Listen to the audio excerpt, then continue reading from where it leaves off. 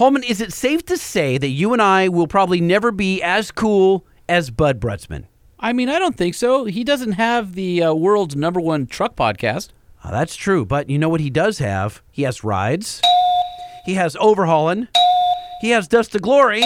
He has Hot Rod TV. He has Chasing Baja. He has Garage Mahal. All right. He has Battle of the Builders. I get it. All right. Okay, I got it. He's got a lot more in his portfolio than we have.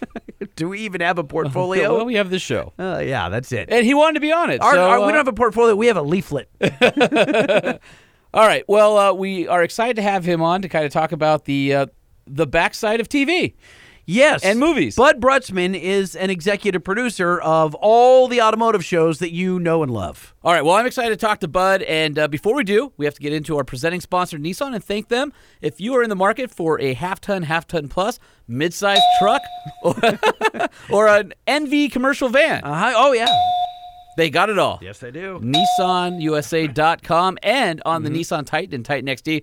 Not only do you get that big old 5.6-liter endurance V8 and a 9-speed automatic and a whole host of features for a really good price, but you get the industry's best 5-year, 100,000-mile warranty. Oh, I knew what you were going to say. I dinged you too early. Ding me again, because it's so good, it deserves another. And then word on the street is that you and I are going to finally break some news when it comes to Decked. Nope. Not this episode. Oh, we're not? Moving right along. Hasn't happened yet. We're too early. I got Embargo. Soon. Damn. Soon. All right. And I heard that we're going to do it in a really freaking awesome way.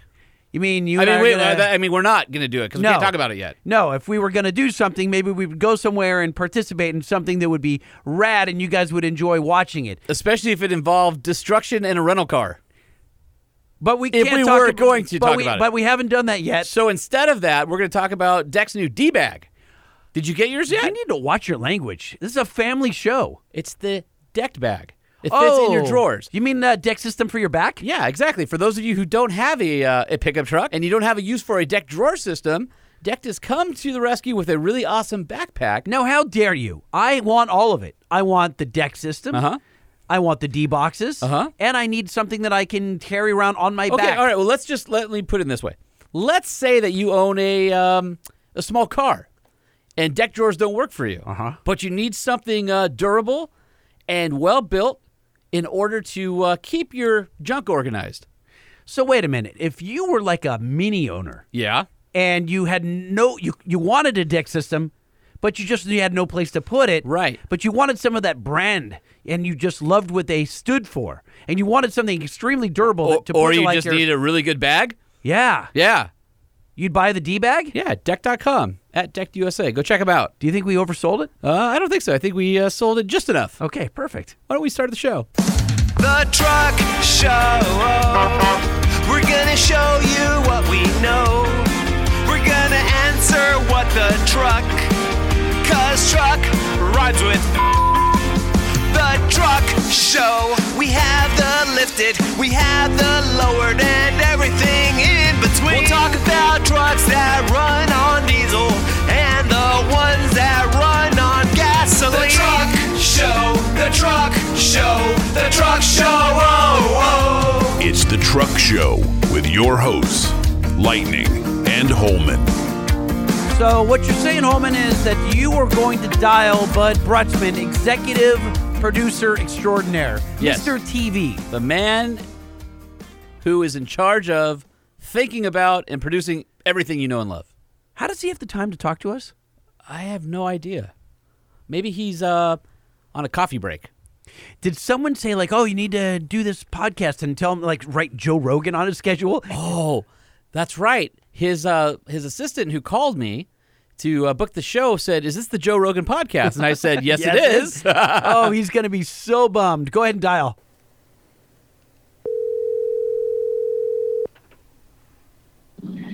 Hello? Hello, is this Mr. Bud Brutzman? It's Lightning and Holman, Truck Show Podcast. What's happening? Hey, guys, what's happening? Before we can get into it, we have a quick intro, so don't move, bud. Yo, the Truck Show! Who dis? Who dis? Who the hell is this? A truck show interview you don't want to miss. We talk to top dogs in the industry. How'd you blow up? How'd you come to be? Who dis? dis? Who dis? Truck Show represent. So I guess first we should apologize for that intro, but everybody gets one. That's just how it works here, bud. What the hell was that? Were you guys like rapping and yelling? What were you guys doing? You got the air horns in there. That's the best part. Yeah, like a rave, like you're 14 years old, and I So, don't think well- either one of you guys are 14. Let's be honest. We were 12-year-old boys once, and we never grew up after that. All right. Well, they didn't have air horns. Well, I guess they did. They had truck horns. You know what it was? I used to work at K-Rock, the radio station here in L.A. for 20 some odd years. And one of the production guys, Omar, before I left the station, I said, can you make a bunch of jingles for us for this podcast? And that was That's one of what he them, came up with. and we fell in love with it. So you were saddled with that intro. Yeah, sorry about that. Yeah. So no problem. we should explain that Bud is somebody who you should know, but probably don't know. If you look at his body of work, you definitely 100% have seen what he's done. And, I mean, I don't even know where to start. Lightning, do you want to go down the list of accomplishments? Because I'm feeling like, at this point in my life, total failure. Well, hold on. We have professional endeavors, and then we have his heroic endeavors. Right, heroic. And then yes. I mean, I don't even Yeah. freaking know. Like the Well, guy no, is- but then we have the way that he goes outside of his house in the morning to get the newspaper is kind of like just our normalcy. He's elevated that, then he's better than us, and then he's really better than us. There's like different tiers. No idea what you guys are talking about. Honestly, usually I'm really incognito. It's just kind of lately, and I've done a lot of stuff in some podcasts, and you know, I don't know. It's just you'll see. I talk a lot, and there's a lot of fun shit I've been doing for the past 20 years, and so yeah, I figured why not. Good luck getting a word in edgewise, bud. So Yeah, no problem. So most of you will know him from Overhauling. I think that's as far as from a car guy's perspective, Yep. that would be the most notable. But you've done so many.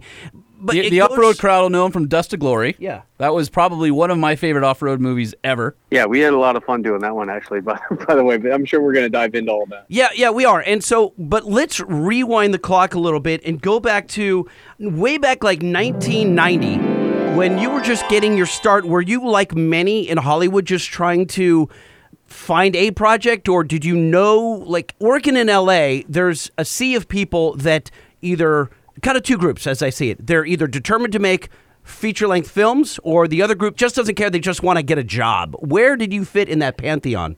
Well, what's weird is, in the early 90s, I came to LA and I decided that I wanted to be in the film business, television or film business. It actually, just like everybody else, I decided to be in the film business. This is where you guys don't talk for a half an hour because I could go on forever. But I decided to be in the film business, and I'll make it super short. I was 20, maybe 21. And I made a deal with a guy that we worked in the film business on Sunset Boulevard, across the street from the Viper Room, that I was going to work there for free.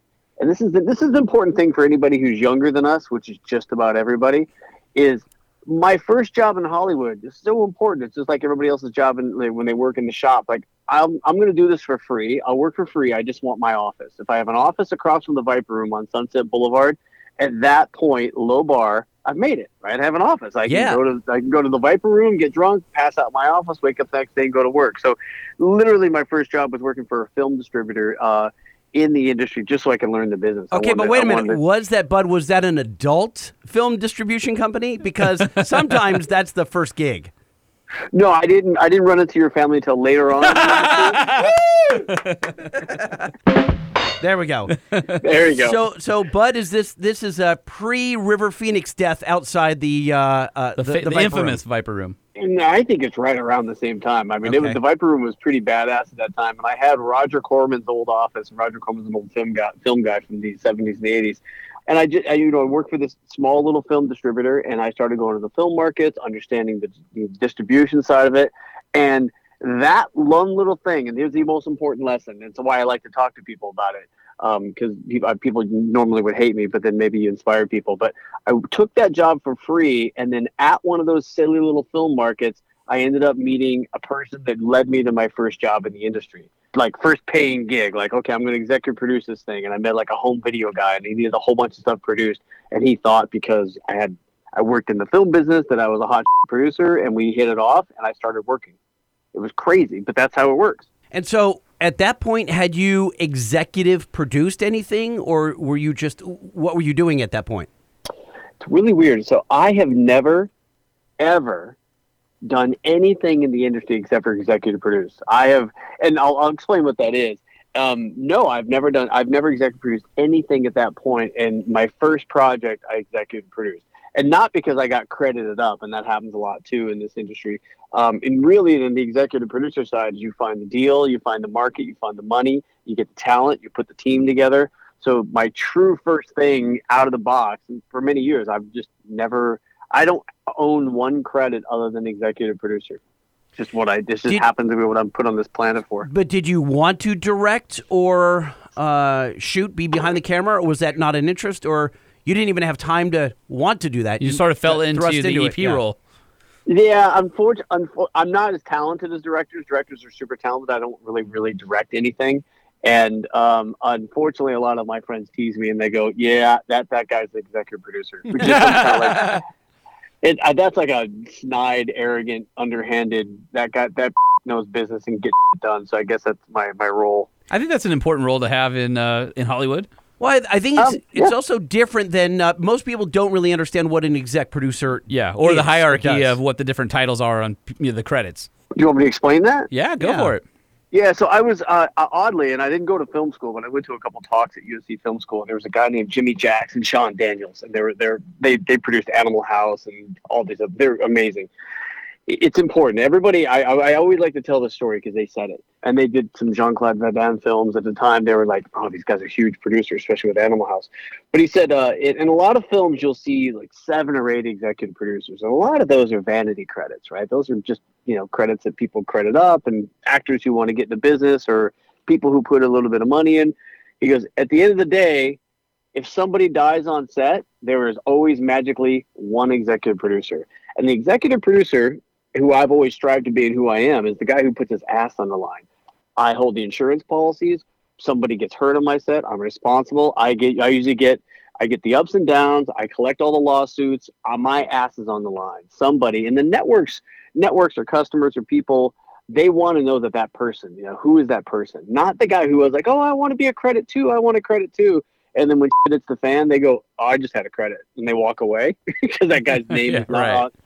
So really, executive producer, it's not always the most creative person. It's the person who's, got the business acumen, put his ass on the line. And that's what we do. I mean, that's what my business is. And that's what I do for all my clients. And, I'm the guy in charge. Do you find that a lot of exec producers are attorneys, so they know their way around the business and the legality? What are you up against as far as competition?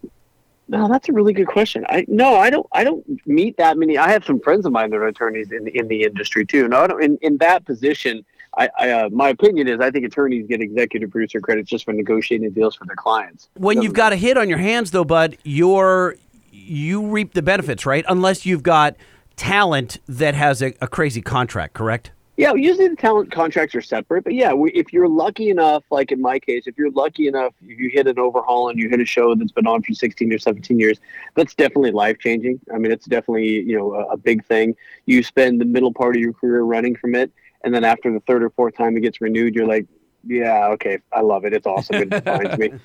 So at what point when you're creating a new series, do you realize, okay, this one's going to be a hit? Is it in the development where you've had a string of things that have been really big. Do you kind of have a gut feeling, or do you just never know until people start responding to it? Well, the interesting thing is I always feel most of the stuff that I create is awesome. And I'm not saying that to be, a vain jackass, right? But you have to believe in your project. Nothing that I'm putting out, like I have a whole bunch of series, and listen, I've developed 400 shows, and 50 of them get on the air, right? But 50 is a great number, and a lot has to do with timing. Some has to do with talent. A lot of if you do political stuff, it's in the atmosphere. What happens, with Rides and Overhaul, and I happened to be at the right place at the right time when Discovery was turning the corner, and they happened to be.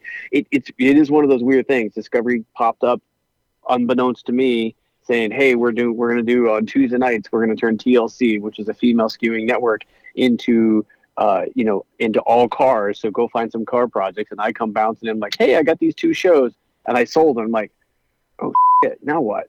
I literally sold these 2 shows back to back, and I'm like, "Holy crap!" And it's life changing. It's good. So explain a development deal. So it's funny because I work for Motor Trend, and my partner here has been in basically media industry for, I don't know, what is it, going on 400 or 500 years, Lightning? Yeah, I mean, as Something like that? as the Earth's crust cooled, I got into the business. But I yeah. can't tell you how many times somebody with some fancy title from some production house is approached and go, I've got this development deal, we're looking for hosts, or I've got this development deal and want to talk. What does that mean? Yeah, well, here's the thing. We have a lot of development deals. We have to understand. And I have a ton of them too. Development deals. It's like there's something about you or something about the thing you represent, your book or your script or you as a host. You put in a development deal and you attach to a show, right? Because what we have to do, and that's a really good question, because what we have to do as packagers, as people, we go and we package these. We go into Discovery or Motor Trend and say, okay, I got this guy, I got this guy. Here's my story. Here's my budget. Here's my audience, and here's what I think you should do. You can't go in there unarmed, right? So respectfully, you have to pick somebody. You're like, I like that guy. And sometimes you look at people that got great podcasts, great social media, or they're amazing designer. To kind of bring it full circle, I was doing Rides, which is one of my first big series on TLC and Discovery, and I was able to introduce myself and meet and spend weeks and weeks of time with just about every top-notch builder in the world. And I ended up coming back to Chip Foose and saying, Chip, I got this idea for a series called Overhaul, and I want you to be my lead builder and designer. Not really a host, right? Because he's not a host for that show. The show doesn't, AJ and Chris are the host. He's really the glue that holds it together. But, I built cars with Roy Brizio. I built cars with Troy Trepanier. I built cars with Troy Ladd. You can go on and on with a list of people that I was able to kind of run around for a year and a half, 2 years on this season, the season I had called Rides. And Chip believed in me, which is super important, and understood what I needed. And he was the only one dumb enough to believe in the format, because literally everybody else told me to off when I said we're going to build a car in 7 days. And Chip's like, we can do it. And I think he was lying through his teeth too, but he was the only one that believed in that. And that's what I looked at, like, because I never look for no's.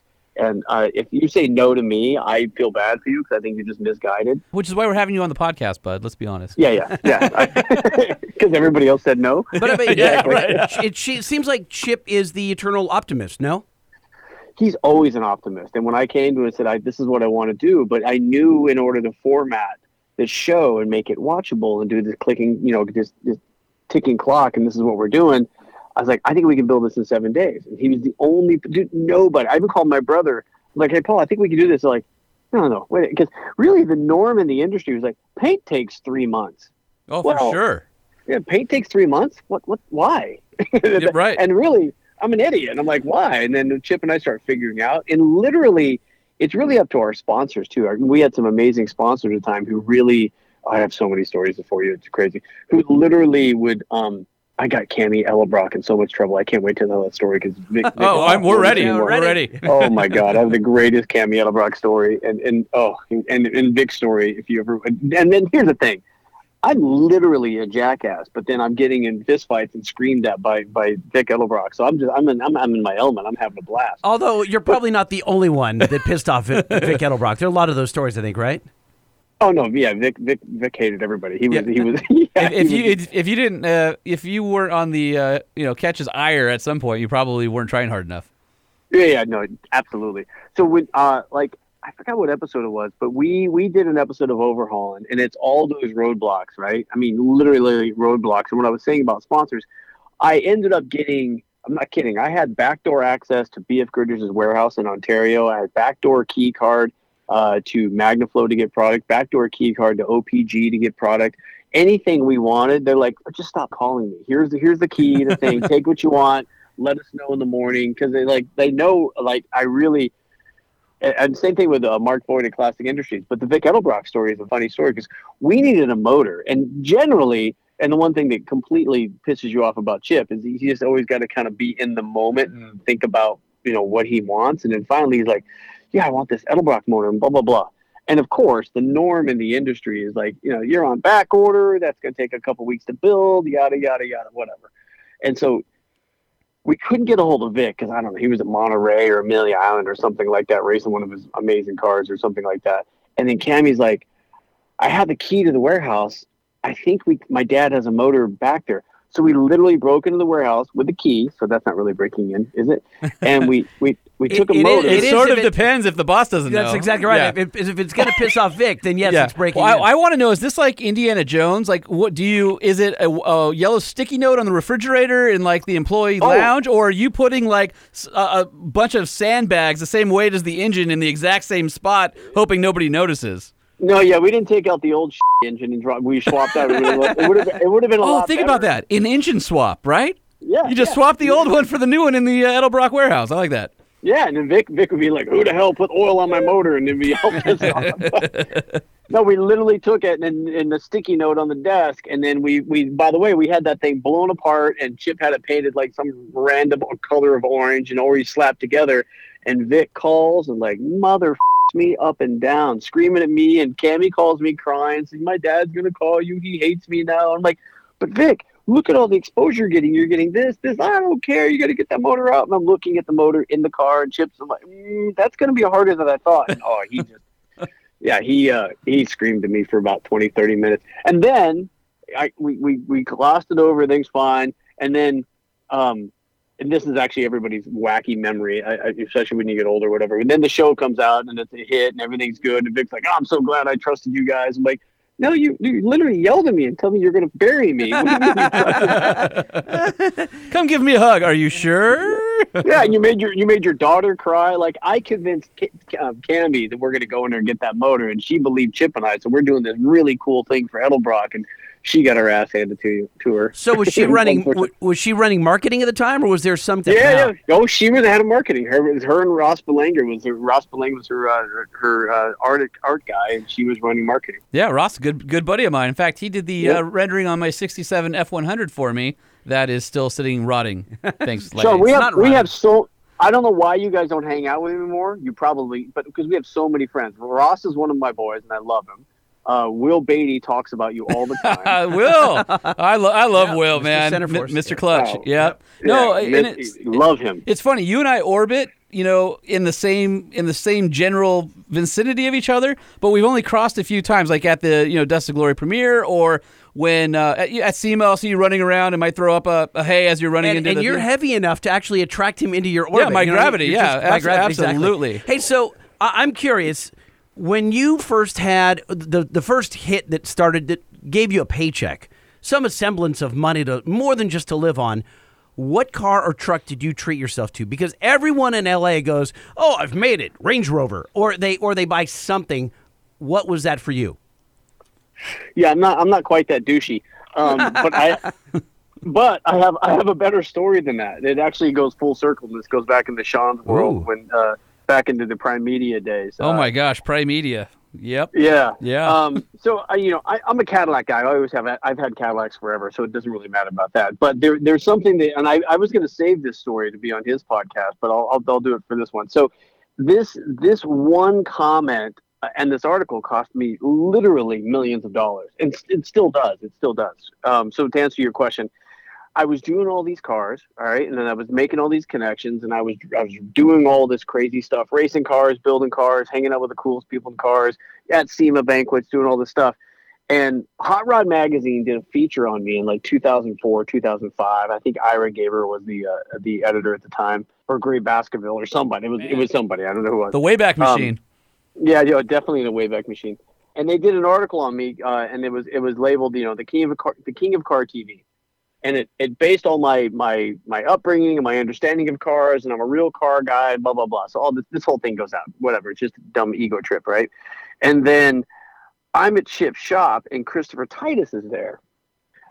And Christopher Titus comes in and says, hey, read your article. I'm like, yeah, well, not my article. It's about me, but yeah. And he goes, "You're a poser." And Christopher and I, we battle back and forth. I was gonna ask if you knew he was the only comic that I ever walked out on in the Improv, because I just didn't think he was funny. Is he still a comic? I don't know. I haven't heard from him in a long time. But we went and watched him at the Bray Improv, and me and my friends, we just went, this is lame when we left. So sorry, Chris. Yeah, no, he's a car guy, but he was at the time when he was running around blowing a bunch of money at Chip's place. He was a big comic. He had his own TV huge show. He had his own stuff. Yeah, he was big at that time. So he calls me a poser, right? And he says, "I'm a poser." I'm like, "What are you talking about?" He's like, you don't even own a hot rod, and you're in the Hot Rod magazine. That's bullshit. I'm not in Hot Rod magazine. So it's a little self-serving jealousy there. But the only problem with that is he was right, and I was pissed. I'm like, he's obviously busting your balls, but was he angry, or was he having fun with you at your expense? well, if you could figure that out, then your best guess is as good as mine. I don't know if you've seen his comedy. He's always pissed off about something. Yeah, right. Yeah, for sure. Oh no, it's probably a little bit of both. No, he was just razzing me, but he was right. And it's funny. It's about my style of producing, and it doesn't matter if I'm doing stuff with SEAL Team or I'm racing or whatever's happening with Dust to Glory, all that stuff. I always immerse myself in the culture and do stuff. So I'm like, I gotta build a car.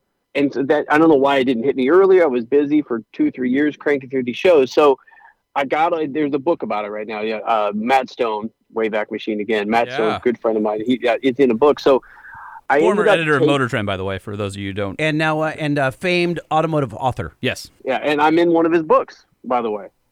Which one? So, I don't know, My First Car, I think it is. Okay. I think it's called My First Car. Yeah. Okay. There's a chapter in there about me. So I call up my friend Kevin King from Year One, who's a very close friend of mine, and I'm like, Titus just gave me shit about this, so I need to build a car. So my dad bought me a 69 Mach 1 Mustang when I was like 14 or 15 years old, and this is the story that's in the book, and I'll just blurt it out now real quick. And I was I know you can't tell now, but I was kind of an asshole back then. When I was a kid. Yeah, it's very, very shocking. I've come out of my shell lately. So my dad bought this car. Unbeknownst to me, he bought this car, right? And because dads are pretty smart, by the way. So he buys this beat this looked like it got hit by a train 69 Mustang, right? 69 Mach 1. Literally, I'm not joking. It's in Matt's book. Looks like it got hit by a train, like the side of it. And my dad's all proud that he somehow drugged this out of some lake and said, hey, this is our summer project. And I'm like 15, 16 years old. I'm like, that is our summer project? Is that where you got the idea for a 7-day car build? Is because the Mach 1 you went, Dad, no, and you had to figure out a way to rescue anybody who came after you? No, I got I have another story which does involve my dad about the 7-day car build. And long story short, as I looked at my dad, I was like, Dad, I am not spending all my summers, bondoing the crap out of that thing. And that's a unibody. It's all crushed on one side. Dynacorn at that point didn't exist. Like, there's no way we're rebuilding that this summer. So I'm sorry, but you can keep your piece because I really don't want it. So that's fine. The good thing about dads is they don't care really much what you say to when you're 15 to 16 year old because they know you're just stupid. And so that's my dad gave me that look, and I don't know, and then I left home and did a bunch of stuff and got some stuff and had a little money. And so anyhow, I had that car drug out. Kevin King at Year One and the boys built me a 69 Mach 1 Mustang. It's called Blackened. And by the way, it was murdered out before that was a thing. I promise you, we murdered the whole thing out. Chip came out one day on a rainy day at a car show we were working on and did a whole bunch of work on it and stuff like that. So it's got his touch on it, his wheels. I still have it. That was the first hot rod that I built. It was through my buddy Kevin King at Year One. And it's fantastic. It's called Blackened. It's got a 4.6 mod motor in it, overbuilt like you would not believe, 4-link. I had it on the track at Road Atlanta, ripping through it because I like to beat on my stuff. But yeah, that was the first car once I decided to wake up and say, hey, I should go, really embrace the hobby. And it does change you because once you embrace the hobby and you're building your own, you're putting your money out and they're asking you about tire sizes and offsets and do you want a 6-speed or an automatic or do you want cup holders or whatever? Yeah, that car is a little ridiculous. So that's the car. Have you ever built a truck? I'm in my truck right now. Have I ever built a truck? That's a really good question. I have a truck now. I wouldn't say that I've tore it all apart. I mean, I got King shocks on it and 37-inch Beatrice tires. So wait a minute. So what is it? This has got to be a Raptor then, right? No, what is it? Yeah, you guys are going to hate me for that. We'll talk about Raptors in a minute. It is not a Raptor, but I have a Raptor story because no, it's not a Raptor. I bought it as a production vehicle because we always go down to Mexico and we're chasing. So I bought it as a chase vehicle, really for my crew because I was at the time always in the car racing. And I don't have a Raptor. I'm about 3 days from getting a Raptor because I can't. It's funny when I developed and raced the Raptor in 2008.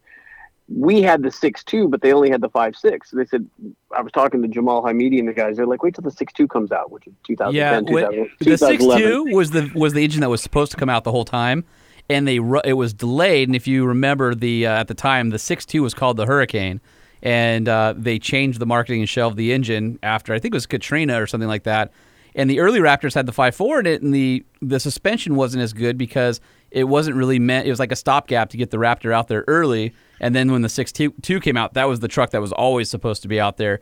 And funny, anyone who wants to go back in our episodes can listen to the episode where I talk about how I personally saved the Raptor. Nice. Who did you talk to? What do you mean you personally saved the Raptor? We don't have to hear that again because you can go back in the archive. Well, it's like 100 episodes ago, but essentially what happened was I was the first journalist to break Raptor, and I found out what it was and had dinner at the Detroit Auto Show in January of, I don't know, it was like 2009, and had a business card, passed it to Matt O'Leary across the table as the chief engineer for the F-150 at the time, and said, I think it's cool. How can I help?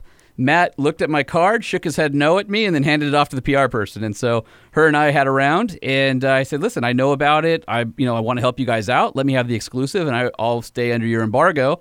And essentially Ford said, no, we don't talk about future vehicles. We don't care what you think you know. And so at that time, I had gone out, shared a car with Mike Levine, who's now at PR at Ford, and he was running a website called pickatrucks.com at the time. He and I shared a cab, and I said, listen, on Friday at 6 p.m. West Coast time, when all the Detroiters are asleep, I'm putting out this story. If you want to share it from four-wheeler, then let's do it. I said 8 things about the Raptor, 5 or 6 of which I knew were true. Or I'm sorry, 4 of which I knew were true, and 6 of which actually ended up being true.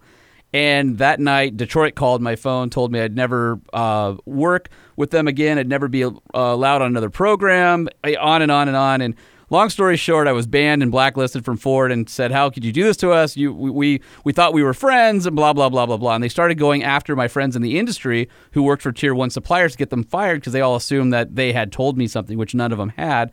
I eventually had to call Alan Hall and tell him to take the dogs. Call off the dogs. Call off the dogs, right? Because nobody told me, and I said, this is how I found out. It's called journalism, and here's what I know. And that whole deal went viral. And if you remember at the time, the GT40 and the Cobra replacement were like called Daisy and Petunia. But for some reason, the truck team thought, well, let's call it Raptor. Well, Raptor was the code name. It was never supposed to be the actual name of the truck. But because my story went viral and everybody started talking about it, everybody called it Raptor, and they decided when it got the green light that they were going to call it Raptor. Now, this was at the time that GM and Chrysler were going bankrupt, and Ford was on the fence as to whether they were going to go bankrupt or leverage the brand in order to stay out of bankruptcy. And so a lot of people within Ford said, this is not a good idea having a gas-guzzling desert truck when we're going through all the hardship of what's happening right now. And a few months later, Mark Gruber, who's still at Ford and was overseeing Bronco was one of his more recent programs, had called me and he said, listen, Raptor got approved. Thank you for getting the information out there. We want to give you the print exclusive, and everything came full circle. So anyway, Wow. Long story short, me breaking the story gave Mark and his team and Jamal the ammo they needed to convince management that Raptor was a good idea. The whole point of that was on the internal calendars, right, at Ford, if they didn't want to have, working on next generation F-150, right? So they would say, Project Daisy. Okay, nobody cares about that. And that's how those code names came to be. Well, the truck team had working on Raptor. Well, that thing sounds awesome. Why are we telling people about it? So I was racing a lot, 2005, 2006, 2007, and I'm also doing a lot of media, right? Let's be honest. People only talk to me, because I do media and I do stuff like that. And I know a lot of those players at Ford. And I got called to Ford late mid 2008, right? And they want to do an unveiling of a clay model, right? No cameras, no nothing. It was me, Steve Olagus, who I know you probably know really well. So we were brought out to Michigan to kind of look at this thing, right? So we looked at it. Basically, a clay model F-150 was all. They just took an F-150 and clay model all this thing, and they told us what it was. And we're like, holy shit. And at the time, I'd done a lot of racing down in Mexico. And then you're 100% right. For most of that, it was like that.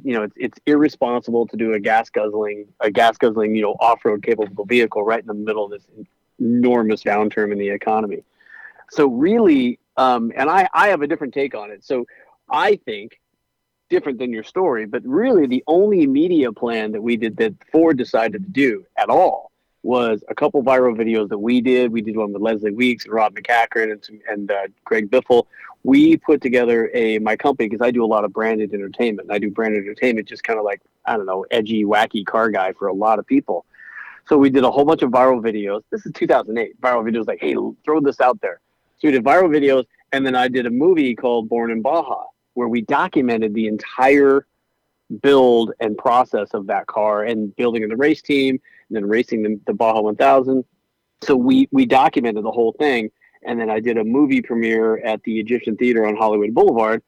Mark was there, Jamie Allison was there, Hans was there, all the engineers, Jim Stevenson, who's the motor engineer who developed the 6.2, all those guys came. But that was really kind of a soft launch, because it really, in my world, it wasn't, multi-million dollar stuff that they do on ad campaigns, because it wasn't that responsible. So I raced and developed. We built the car out at, so if I ever built a truck, we turned a lot of wrench and spent a lot of time out of Fouts Motorsports in Arizona working on the initial Raptor. Now, had I known that it was going to be the Raptor, which is the best-selling SVT special market vehicle in Ford's history, probably would have paid a little more attention. But we filmed a lot of the stuff. We've been involved with Raptor from the beginning. I raced my Stent, which was a blast. I was in the prototype vehicle racing down in Mexico. Could not believe it. I did, and there's the thing in the film, I think I did 104 miles an hour across a Laguna Salada, just flat out. Opened the truck up, and it was amazing. It was amazing. And my co-driver's like, should we be doing this? I'm like, yes. Yeah, I think so. I mean, I don't know. Laguna Salada is amazing as long as you don't hit it when it's particularly silty. It's just this wide open dry lake bed, and it's just gorgeous down there. Oh, are there any crazy. booby traps in through there? Well, I mean, it's Baja, so like all the locals like to do stuff like that. There was a time, I remember very clearly, there was a time, and I remember I was a helicopter pilot, was telling me, yeah, be careful, there's an abandoned car out there, and it comes up on you quickly. So I'm flying through the darkness, and I'm like, I want to see how fast I can get this thing. And I'm like, 104, 105, and I'm like, I'm just looking, like, I'm waiting for this car to come out of nowhere. And all I can think of is, like, because they told us don't wreck it. Because the hard part about racing, and I've raced a couple times for Ford, is it's just when you're doing the race prep, everything on it is stamped prototype. So the motor, prototype, A-arms, prototype, shocks, prototype. Like everything's all like, there's no replacements. There's none of this. There's nothing, and it's just mind blowing. It's like I can't break anything. And that was, that Raptor. That's a lot of responsibility too. When you have, it's millions of dollars of development, money into that thing, and at that point, and they say go win. Right. Yeah. Well, and the first couple prototypes had JD Fab long travel kits on the F-150 that had 35s, and we're driving around Dearborn and stuff, and we had some photos, and it was funny because they put a bunch of stickers on the back, like Peterson's 4-wheel and off-road, and I think it had Bill Stein's on it or something, and they had all these stickers just to make it look like somebody's truck. And it was a JD Fab kit, but it was funny because it had manufacturer plates. So everybody started going, "Wait a minute, that's not quite right." And was that the red Model X? Yes, because I saw that. Yeah, the red Model X was out of Borrego when we were testing too. That was the over at Larry's property. Yeah, Larry was not too happy with me after I broke the news.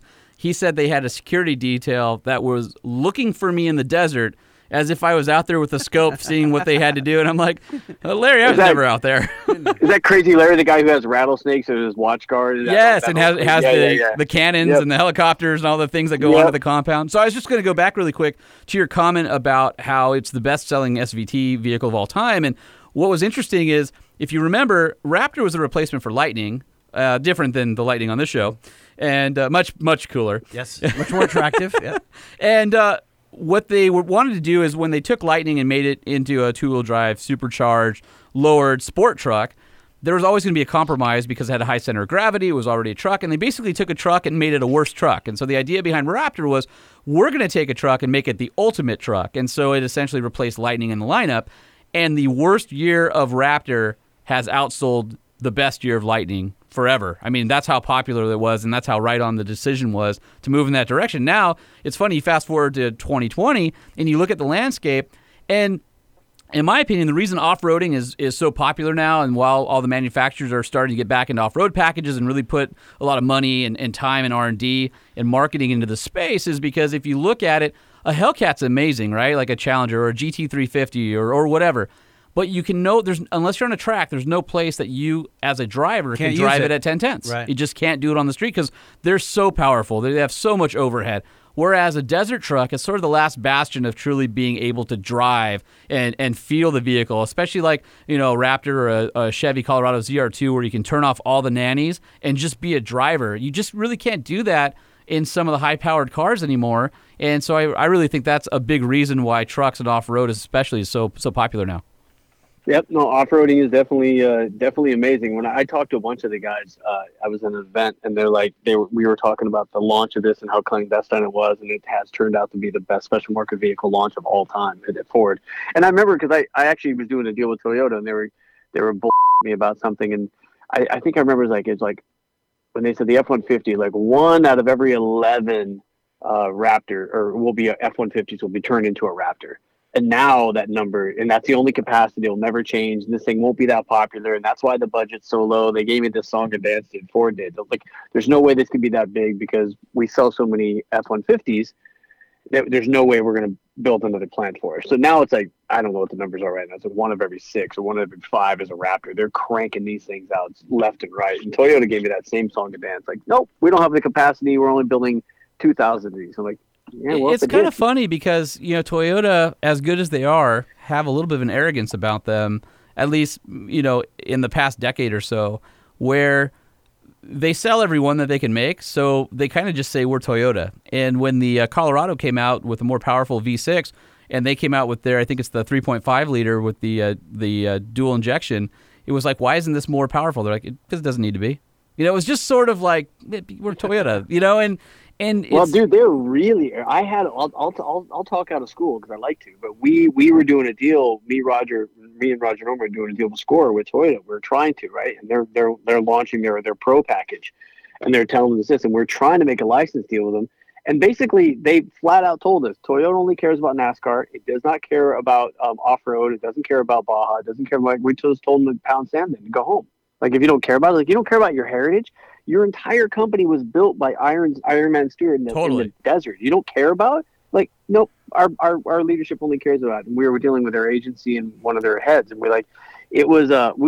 we had some people there and just coming, and this was, 3-4 years removed from the Raptor, we're dealing with Toyota and they're just being arrogant as possible. Yeah, they don't care. They're like, their leadership does not care about off-road racing. And I'll qualify that. I agree with you. It's the leadership because there are people there like Mike Swears and folks like that who are absolutely passionate about desert racing and the product. But I also think that they're a little handcuffed as to what they ultimately are allowed to do.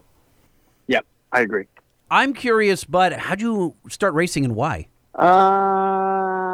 That's a really good question. I mean, it was a bet. It was a bet at Senior Frogs in Ensenada. And so he comes to L.A., starts working in film and TV, and generally speaking, I'm going to generalize, paint everyone with a broad brush, but Hollywood types generally want nothing to do with flat bill stuff, Yeah, but quote-unquote Hollywood types love racing. Look at all the crossover people. I mean, a gazillion. From James Dean to... Generally, it's all... Hold on, let's not say a gazillion. That's ridiculous. No, it's only the cool ones. You got Paul Newman, there's Paul Newman, James Dean, Steve McQueen, James Gardner was out there. Yeah. Patrick Dempsey's a real racer. I've raced against him a bunch of times in Baja. We raced not together, but against each other. And then randomly me. And I'm not really a flat biller by any stretch of the imagination, and I wouldn't have raced. I mean, everybody hears the lure of Baja 1000, and I've done some sports car racing back in Atlanta because I have some friends out there, and we would have a lot of fun. But there was something about sports car racing I didn't like, and it might have been I can tell you exactly what it was because I just did it recently at Road Atlanta. It's the discipline, the timing, the unforgiveness of missing shifts and hitting exact points. You got to be so, and I'm not saying this to be weird, but you just got to be so disciplined and precise and focused. And I say this 100% correctly. It's a little bit easy where your mind starts drifting, right? Yeah. And because I'm a little or massively ADHD or whatever you want to call it, I have a lot on my mind and I got a lot going at all the times. I did a Rides episode. So Rides is one of the big series I did for Discovery Channel, and Rafael Navarro from at the time from BF Goodrich, we moved to Pirelli now, and then moved on from Pirelli now. he drugged me down there and said, "Hey, you got to do this ride special on the Terrible Herbst team." So I'm like, okay. And so as I start planning to run or chase with the Terrible Herbst, I also get in the car with Reese Millen's dad, Rod Millen, who I love. Rod Millen's an amazing race car driver. And we're out in the desert when we're testing a desert vehicle, like a fast attack vehicle, that goes into a helicopter. And we are just bombing through the desert. I'm like, what the hell is this? So I go down and I see 2003, 2004. I see the Herbst race. They end up winning they win the overall in the Truggy. So our first the Truggy, dude, that thing was the most badass thing on four wheels and dominated for quite a while. I don't recall that. It's a truck buggy. Oh, the Truggy. Okay, they call it the Truggy. It was just it just was so dominating. Herbst was the guys to beat. Great race team, great chassis build. I mean, just everything about it. Like those were the guys. So we're embedded with them and Larry Rossler and all the stuff. So now, obviously, I got a little taste of the crack.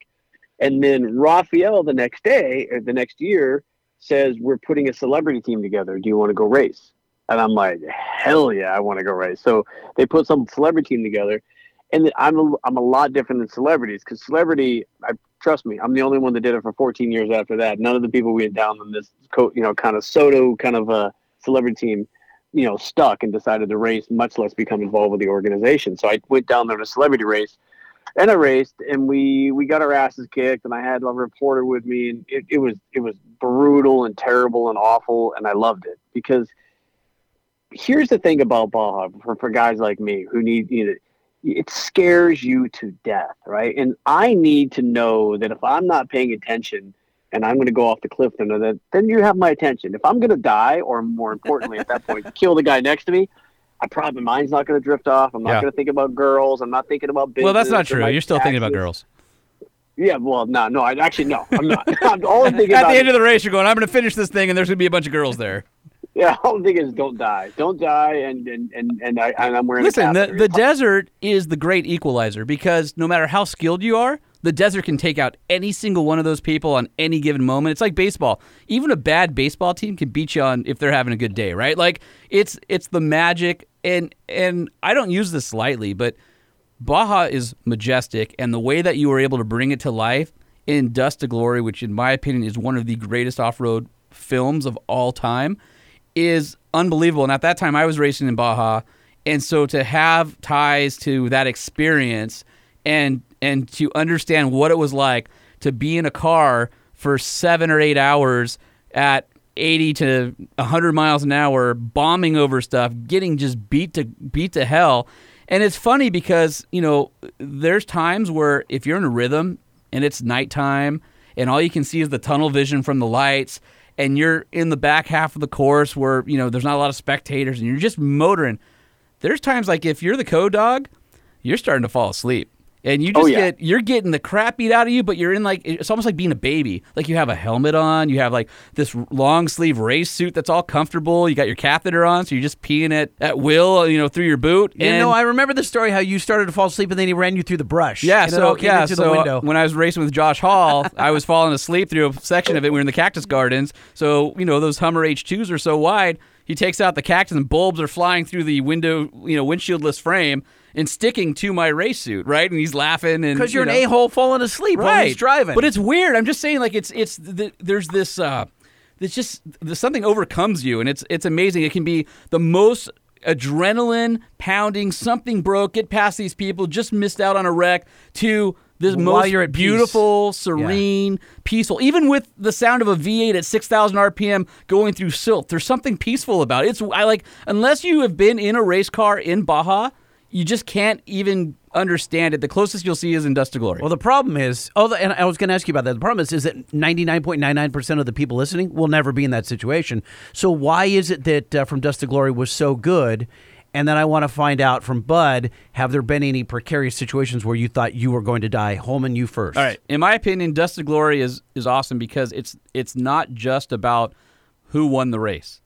It follows multiple stories of multiple characters and people that are not only on motorcycles, in trucks, but also the cast of characters that you will actually run into down in Baja who are on the periphery of the 1,000, right? Who are you saying that I'm going to care about the characters? Yeah. I mean, it's there's a lot of things that happen in that movie in that particular year that it was filmed that transcend a lot of different Bajas and the Baja experience as a whole. And what happens to the main character in the movie, you're bummed out that it happens, but it still has a happy ending. And the way that, Bud, you guys were able to weave that story with actual events and what happened, but also bring in the greater group of characters that are down there, it just makes you feel a part of it, and the magic that you have from being in Baja is captured really well in that movie. Where can I Netflix? Where can I see it? Apple? Yeah, Amazon? it's on Amazon. It's on Amazon Prime, and it's not on Netflix. It's on Amazon Prime right now, I think. Yeah, you can watch it there. I mean, here's the thing. And what you're tapping into is what our art is, right? So what we try to do, and I face this all the time, even with Overhauling, but if you're a good storyteller, right, we were able to sit down with Dana Brown. It's okay, Dana. Here's the. I remember sitting in very well. I was like, here's the cast of characters. Here's the stories that are happening. Here's what's going on. And Dana obviously comes from a long lineage of filmmakers. His dad, Bruce Brown, was an amazing filmmaker. And honestly, you think it doesn't transcend, and it does, right? He's got a very odd way of doing it, but then he tells these stories. And trust me, I didn't know he was going to bring in some of his friends, and this friend's going to do this and do that. But you lay out the stories, and he's like, oh, let's follow that story. And he doesn't follow the race, because that's, listen, it's like my wife, who gets completely tired of me talking about Baja. The race is one thing, but Baja 1000 race is the race of 1,000 stories, right? And nobody knows these stories. Like you and two other guys, like I almost off a cliff, and then I had a rope and I pulled the guy out and I saved 2 guys' lives. There's like 4 people on the planet who experienced that. But if you're able to tell a story and tell people, and you care about them, you care if they win, you see they cry, you see they lose and they win. That's what you hope that, when we launched Dust to Glory, that's what we hope you bring to it. When I was talking to Roger, I'm like, I got to be able to do this film, because you got to be able to tell the stories of who these people are. And that's what filmmakers do. And, Dana Brown, who was our director, I was just honored to be involved with the project, but he's that kind of guy. He tells these stories in kind of a really cool, serene way. But yeah, watch it. We're all very proud of that thing. And it shows people what we do and why we love it. It's not just scaring the shit out of ourselves. We're not trying to really kill ourselves. It's really. But if it happens, stories. It's good TV. Yeah, it's definitely good. Well, by the way, just so people know, Dana Brown, you if you're into surfing, Step Into Liquid was another famous one that he did, and then his dad Bruce, of course, The Endless Summer. I mean, I think everybody probably knows that movie. So, definitely comes from a pedigree of filmmakers. And the motorcycle movie on Any Sunday. Any Sunday, yeah. Oh my God, that's his? Yeah. Yeah, that was Bruce Brown. Yep, and on a Sunday 2, which was done by Red Bull Films, Dana directed that one. So yeah, the stuff that they get to go run around and do is crazy. Now you've kind of become, Bud, the go-to car producer in that. I think we all followed Honda Import Nights. That was what kind of preceded all the Fast and Furious movies. That was the car series that would happen at night, very concert-esque, and it exploded. You covered that. You've covered all these different genres. Do you have a favorite? Is it off-roading? Like, where do you stand there? Well, racing-wise, I love all kinds of racing. I watch a little bit of NASCAR, and I love sports car racing. But no, I'm talking about like being as a producer covering the stuff. They're like, oh yeah, no. Listen, I'll cover it all. I mean, really, because at the end of the day, and this is what I tried to allude to earlier. For me, it's about storytelling, right? And cars, and I'll give you a little hint, right?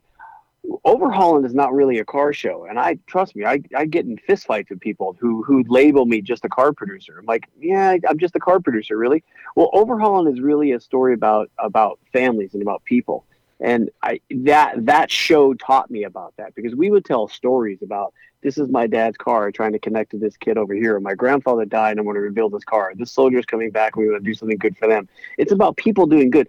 Yeah, the car is literally the vehicle to get you through that story, but there's always something behind it. People have affinity for their cars, and our cars represent a time of our life, and it doesn't matter if it connects you with your dad, your high school, your girlfriend, or an amazing summer when you're drag racing around. That car is a part of our life, kind of like music is a part of your life. Did Overhauling start that way, or did it become more like from day one when you sold it to the network? Did you say this is going to be a very human story and it just cars are just pieces of the puzzle?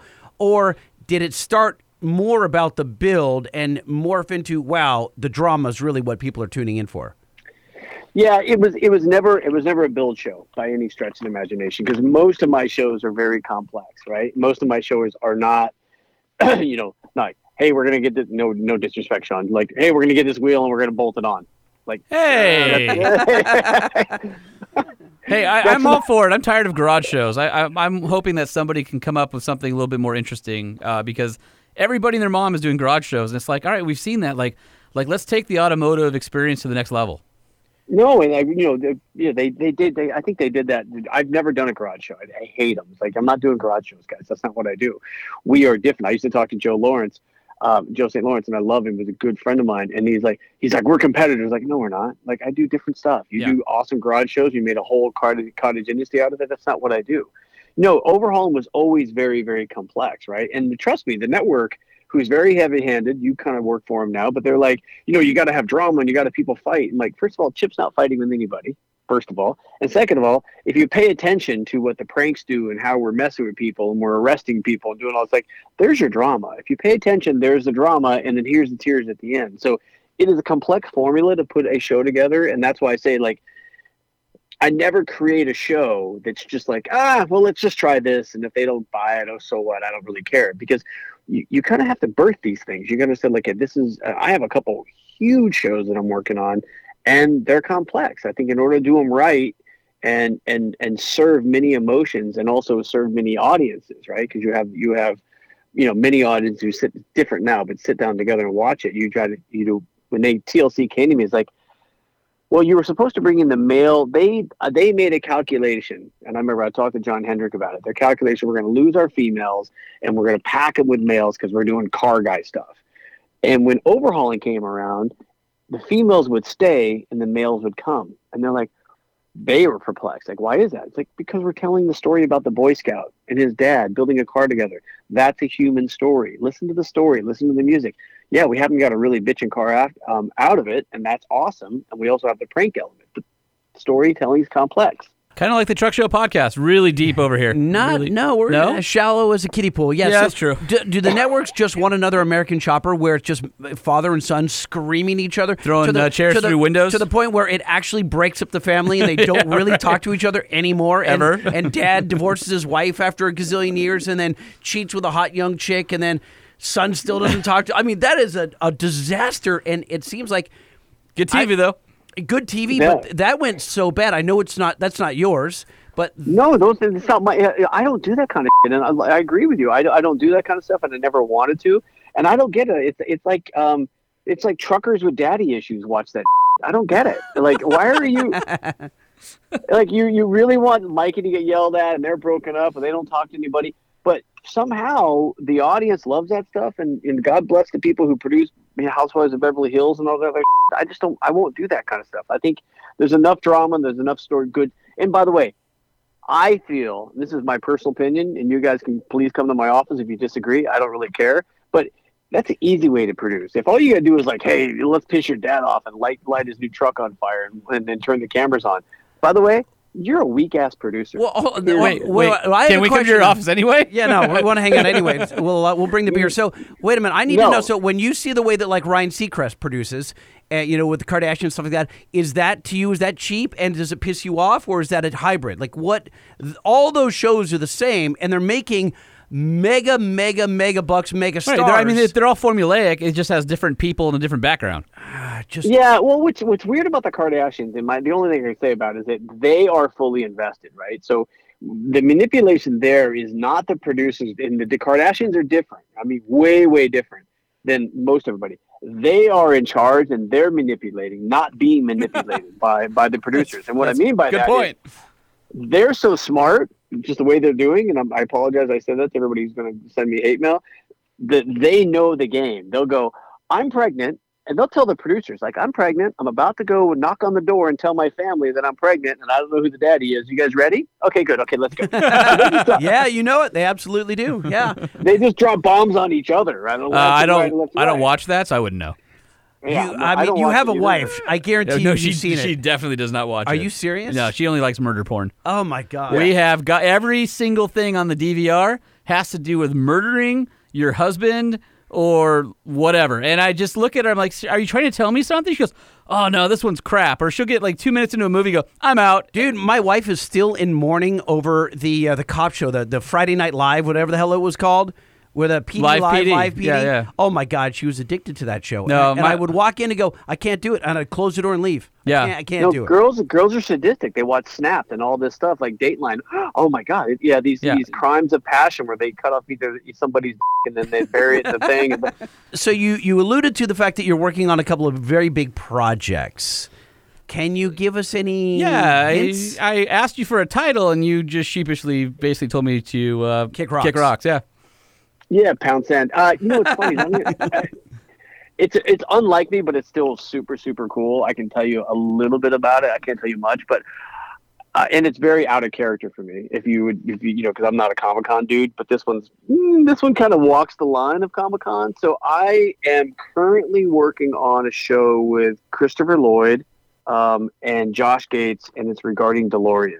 And it'll be we should be done already, but COVID hit. But it's going to be a big Discovery special. We're going to be celebrating the 35th anniversary of Back to the Future, and we have a bunch of big celebrities involved, a bunch of time machines. It's a massive. Please tell show. me this is like the automotive version of building the Brady Bunch house in person. It's by the way, it's very funny. It started out that way, but Did it really? a little bit different. Yeah, definitely started out that way. It was a massive. There's a term I'm going to give you guys. It's called the Bradyfication. We're going to do the Bradyfication of the DeLorean.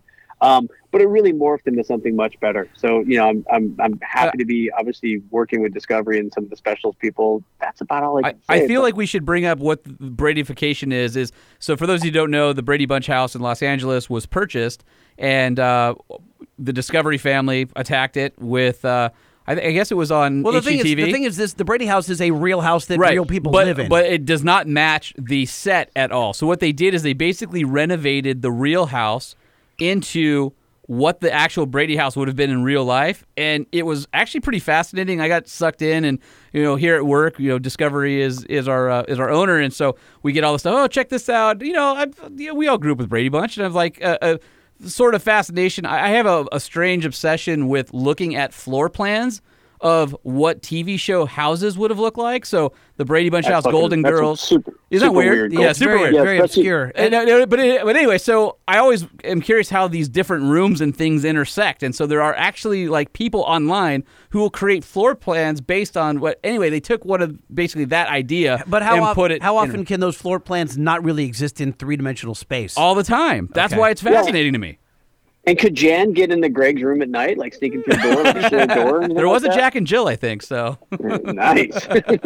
But to clarify that though, so the Bradyfication was add all Discovery talent to that. So they had Richie Rawlings build this, and that's very true. The Bradyfication part of that was you take the Brady house and build the Brady house, and let's add 15 Discovery talent to it. Let's do this person interior design, that person doing this, Richie Rawlings building the station wagon, do this, so add like 15. And my series went through that. We went through that thought process because I was right in the middle of, it was right at the tail end of Brady being such a hit. And they're like, can you do Mythbusters? And can we do this? And we were experimenting with lightning and doing all kinds of shit. I mean, it was great. But then we kind of landed on a really good format that I think we're all really happy with. We're going to start filming next month. So it's a big special. I'm happy to be hanging out with Doc Brown. I love Christopher Lloyd. He's that. I was talking to his wife today. He's a national treasure. Doc Brown is amazing. When you get to sit and have lunch with Jim Ignatowski from Taxi, it's mind blowing. There aren't that many films that stand the test of time like that series did. Well, except for the one where they went back to the Old West. That was an atrocity. Yeah. But the original, even number 2 were phenomenal. Yeah. And as corny as they were, every child knows them. But is that just because those are our movies? Because I feel like half of it is like, listen, when we grew up, there was so much good stuff like Ferris Bueller and Back to the Future. My kids know all Indiana those. Jones. And today, it's mostly crap because they're taking a lot of the old things and just like recycling them into like. Does anybody not have new ideas for today? I feel like we grew up in the perfect time. We did to have amazing movies. I mean, we had John Hughes. But is that only because of us? Like we're that age group? No, I think that we had filmmakers back then. I mean, filmmakers back then, you got to remember, they're like, I remember it very well. They're like, they give $4 million to George Lucas. And it's like, yeah, okay, kid, no one's ever going to watch this thing. Go ahead and put it on. And, they were just like taking these passionate guys with these amazing imaginations. When Bob Gale, Robert Zemeckis wrote the screenplay for Back to the Future, they shopped around for years and years.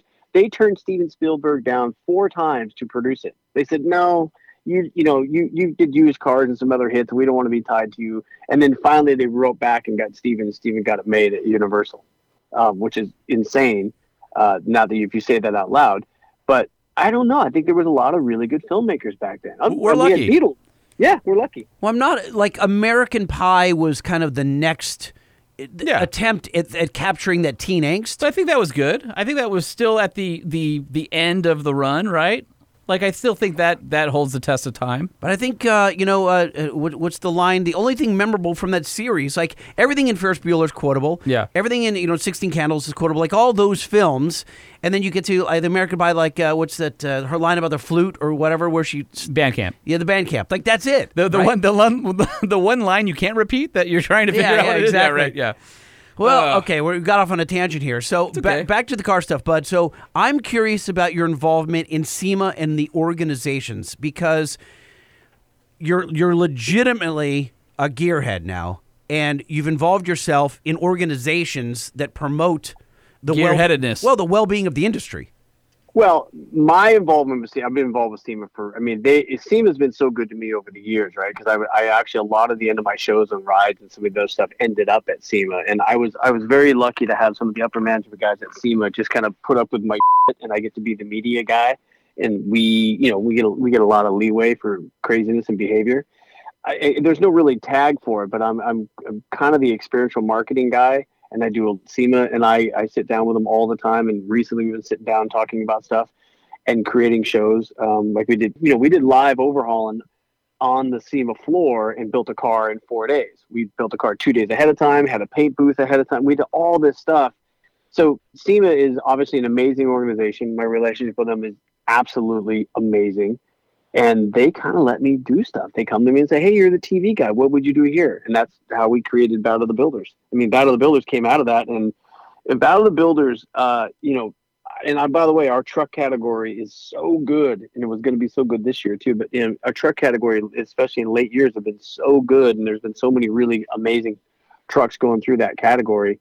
But Battle of the Builders it's just, I don't know, it's such a prize for what I do to create one of the top car competitions, not fluffy little car show, but real car competition, is been good for me. I like it. And then SEMA and I, they were just a great partner. I understand what they're doing for the industry, and it's different than working for a network because SEMA, this is something very important. SEMA wants me to say as many names as I can, honestly. And I sit there and watch cuts with all the board and everybody like, oh, you haven't said enough names. Like say Edelbrock and say Dynamat and say BF Goodrich and say Method Wheels. Like whose shocks are there? They want to do is promote and promote and promote. And then they let me do my thing. They're like, you're a storyteller. Because here's the thing.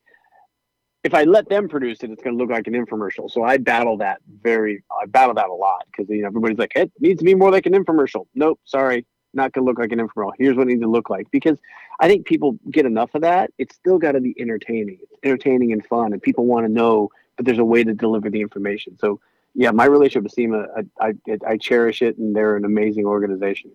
Well, to that extent, the relationship that your shows have had on the aftermarket. So both Holman and I work in aftermarket on the daily, and Holman deals with aftermarket companies every single day.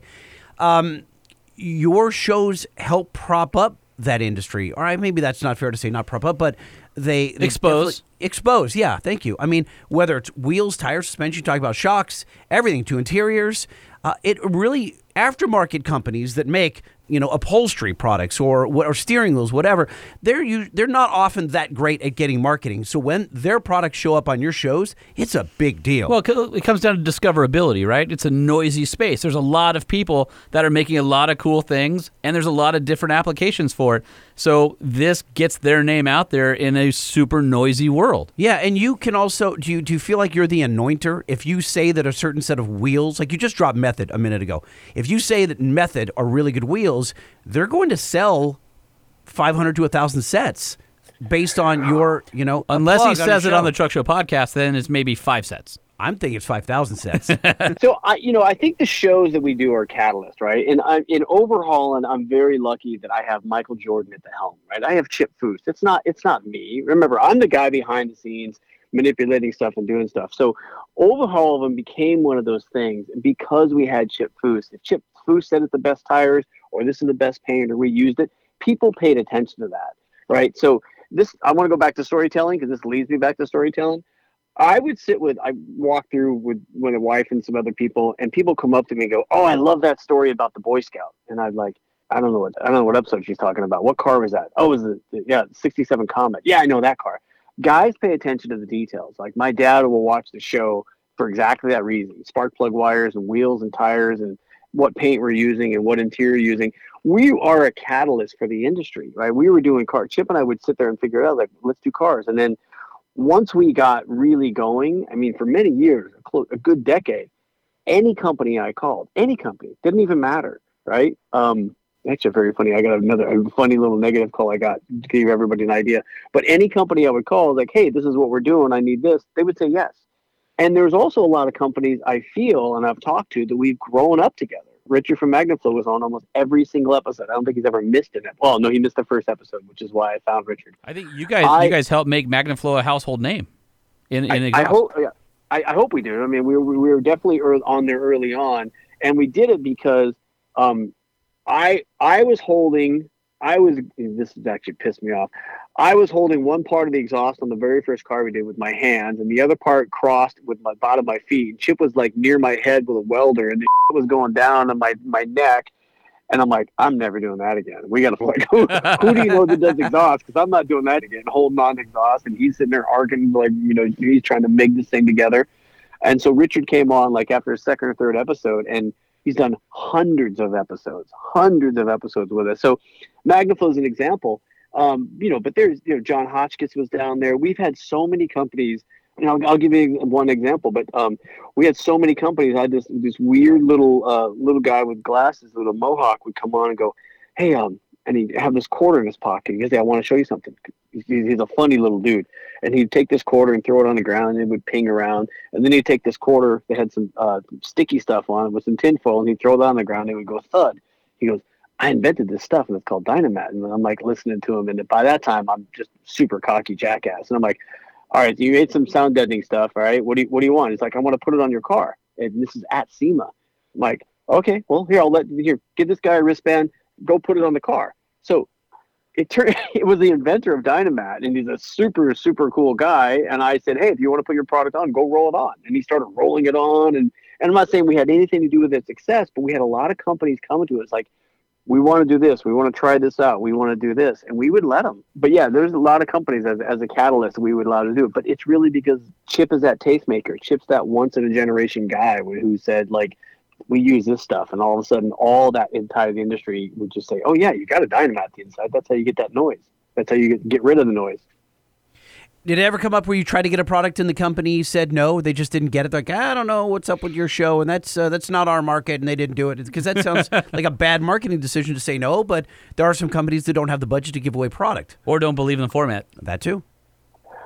Yeah, I wish I could keep better track of the I told you so's, and I'm sure those companies aren't in business anymore. But yeah, there's probably a couple companies that we called and they would tell us to go pound sand. I don't remember them. I'm not really that bitter about it. I don't really matter. Yeah, but I get, like I said, my attitude's always like, oh, you don't get it, you're stupid, and I just move on to the next one. And I would work just that much harder for their competitor to make sure that they get enough promotion. Burn out. Like that jackass term. By the way, Bear Brakes was a huge sponsor of Chips, and I know we helped build that company. I mean, I know Hal Berry very well, and I know all those guys. Yeah, they were putting custom brakes on super early on, and they weren't that big. So, we hope we helped a lot of people grow in the industry. At what point do you start charging those guys?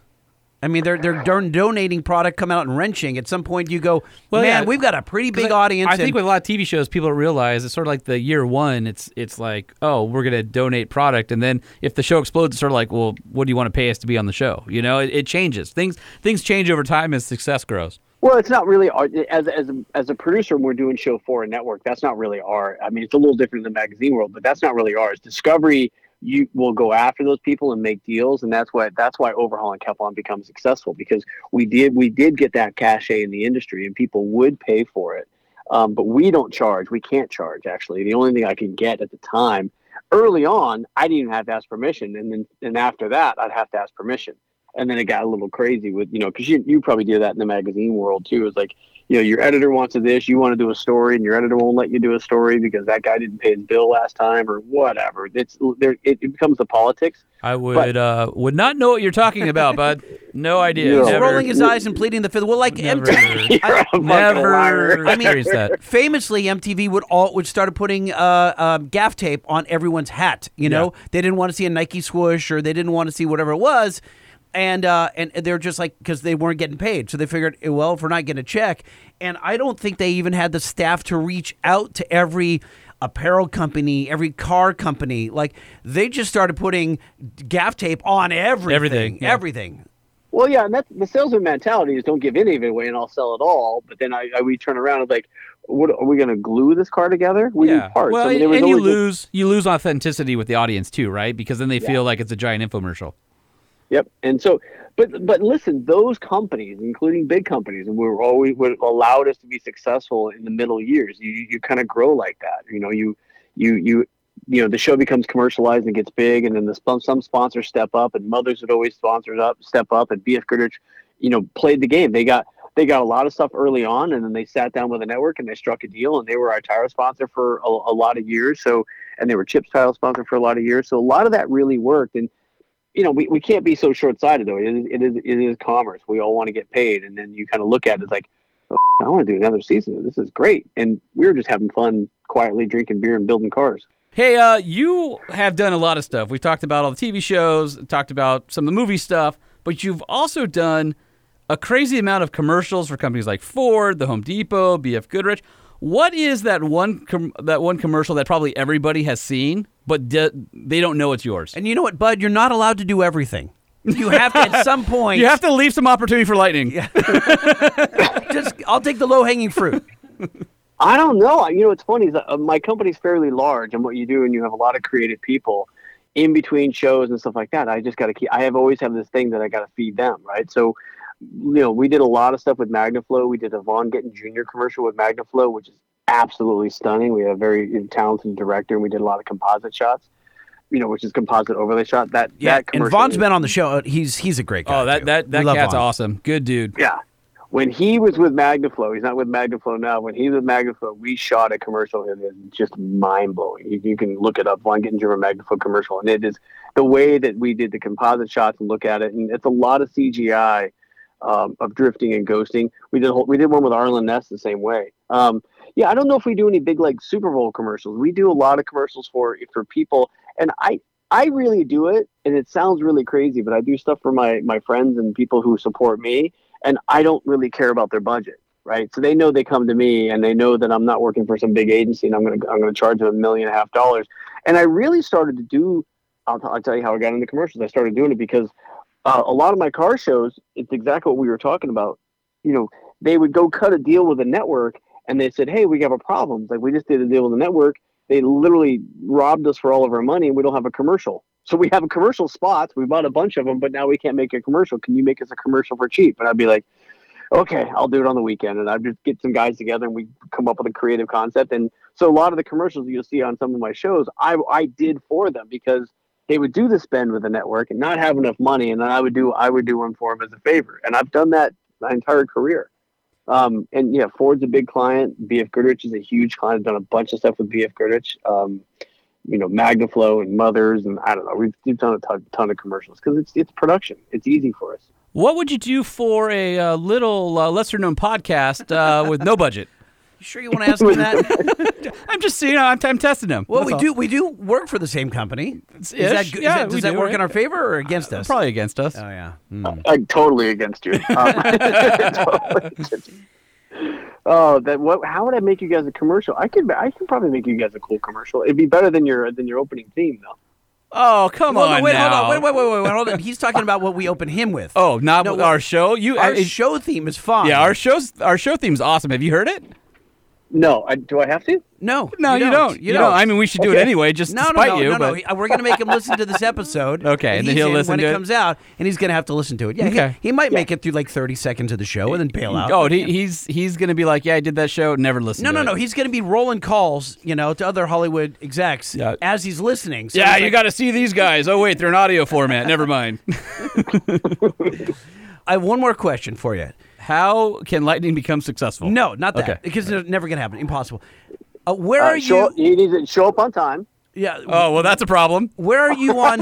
Let's just start right there. Do you consume any YouTube? Are you? Do you find yourself watching any YouTube? And are there any stars or any show concepts on YouTube that you can pluck? Because there are some pretty darn good concepts on YouTube that are created just by dudes in their garage.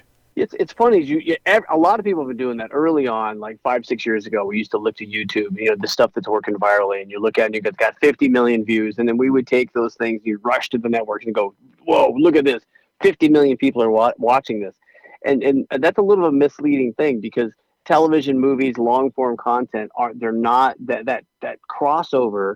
They're not the same users, right? My son watches TikTok and watches YouTube religiously and doesn't watch TV. It's amazing time, as you guys know, for people who are, to build custom content, because you guys are making custom content right now about things that people want to hear and people they want to meet. I make a ton of custom content, so it's a great time for us. But I don't think we take those things and take the consumers from one, like you just said, take a YouTube concept and then flip it to TV. It does happen. It doesn't happen that often. And the viewers don't follow. You can't what do you mean So you always think if I get 5%, if I steal a concept or license a concept and take a concept or sample a concept that has 50 million viewers on YouTube, if I get 10% of that over on Discovery, I'm a champion. It doesn't happen that way. I mean, there are different consumers. So I produce stuff differently for the YouTube and streaming universe, which is, you have to have a different mindset that I do with the people on linear television or Discovery Channel. I think they're two different consumers, and rarely do they cross over. That's a valid answer. Well, my opinion. It's true though, because we've done research versus our web content versus our social content versus our print content to see what the crossover is, and it truly is a different user in each of those media. There just isn't. You find what you like, and you tend to stick with that. Yeah, people consume. I mean, but here's the thing: which is you just pointed out, is like people are consuming content more than ever. You do it when you're riding bikes. I do it when I'm eating breakfast and doing emails. There's such a consumption going on, and it could be podcasts and viral videos and stuff. Sitting in the doctor's office, which we all apparently have to do every once in a while, you can consume so much content because you're sitting there like an waiting for a doctor to come get you or whatever. What used to be, now doctors' offices are all closed. And you just consume content. Everybody's doing it every second of the day. Train rides and driving to Vegas or whatever happens, and people are consuming hundreds and hundreds of hours. So it's actually exciting. Well, man, I feel like we could spend another hour with you. Yeah, but that's why we haven't come back on. I think what we do is once we fix the air conditioning or get it turned on when post-COVID, Then we have him come in. We have him come in. Yeah, because it'd be like Always better. he's Always feel better like in he's at studio. home. Yeah, we're just in El Segundo. Yeah, I'll go. I don't care. I'll go anyway. I'm easy. I like that. A lot of good stuff going on, and maybe once I get to that big Discovery special, not that DeLorean has to do with trucks or anything like that, but it's definitely a amazing story to tell. Well, we do about 85% trucks, about 15% everything that we want to do. So it works out just fine. And we talk food occasionally all the time. But I mean, the DeLorean is iconic. That's universal, right? Like absolutely. that's something all gearheads can get behind. And next time you're at Huntington Beach, hit me up, man. I'm literally 5 minutes from Chip's shop. I'm working from home now. Got nothing better to do. I'm down. I'm down there all the time. I have a bunch of friends down there. I mean, a friend of mine owns a restaurant down there called Second Floor. He also owns BOK. Second So floor, I'm there all the solid. time. Yep. All Yeah, right, my friend Kevin owns that place, and so I'm down there all the time. All right, next time I go, I'm going to drop your name to Kevin and see what it gets me. Get out! Yeah. And No, do it. No, go to Second Floor or BOK. Talk to Yep. Kevin Johnson, and then tell him you're a friend of mine, and see what he does. He might throw you out or give you a beer, but he's a solid dude. Kevin Johnson. Yeah, I think what needs to happen is next time you're in HB, hit me up, and then I'll tell you, hey, I'll buy you lunch. We'll go to Second Floor, and neither of us pays. That happens a lot. I have a lot of meals there, and Kevin walks up like, "Oh, he took care of it." All right. It's actually halfway embarrassing. All right, lunch. And I feel like I won't be invited. I feel like that's going to happen. Yeah, well, right, you're- Holman? well, because your day job keeps you from doing anything fun like I that. would come down. What are you doing there today? So I work for Gale Banks. I left K-Rock after 25 years in 2017-ish. I went to go work for Gale Banks. I was a fan. I built a SEMA vehicle with him and fell in love with what he did. And I'd always been in love with the aftermarket. I'd always built cars and trucks.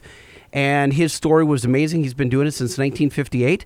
So, and he needed some help in marketing, bringing that company, the brand, to some new amazing. fans. And He's I love amazing. Gale. Yeah, he's phenomenal on camera. You just had a birthday last week. Yeah, he's amazing. He should have had a TV show back in the day. He could even do it now. But yeah, the guy is amazing. He's truly brilliant, and I love working there. So, but that's the day job, and I'm up in Azusa where the 605 meets the 210. Which is right next to Huntington Beach. And not there. But I live in freaking Long Beach, so I can ride my bike to Holman's house. That's true. Yeah. So And I'll clear out a seat for you. Take you down to see Bud. All right, well, if you want to see what our friend Bud is up to, bcitv.com on Facebook. oh, that's It's, wait, that's two I's. yes. BCII. Yeah, BCII. And at BCII Production on Facebook and on the Instagram. Thank you very much for coming on the show. I feel like we've got a lot more storytelling to do. So we'll have to have round 2. All right, guys. Thank you I appreciate it. You got it. All right, I'll talk to you soon, man. Definitely come back on when you get the new show. All right, I will. All right, thanks. Later. All right, bye.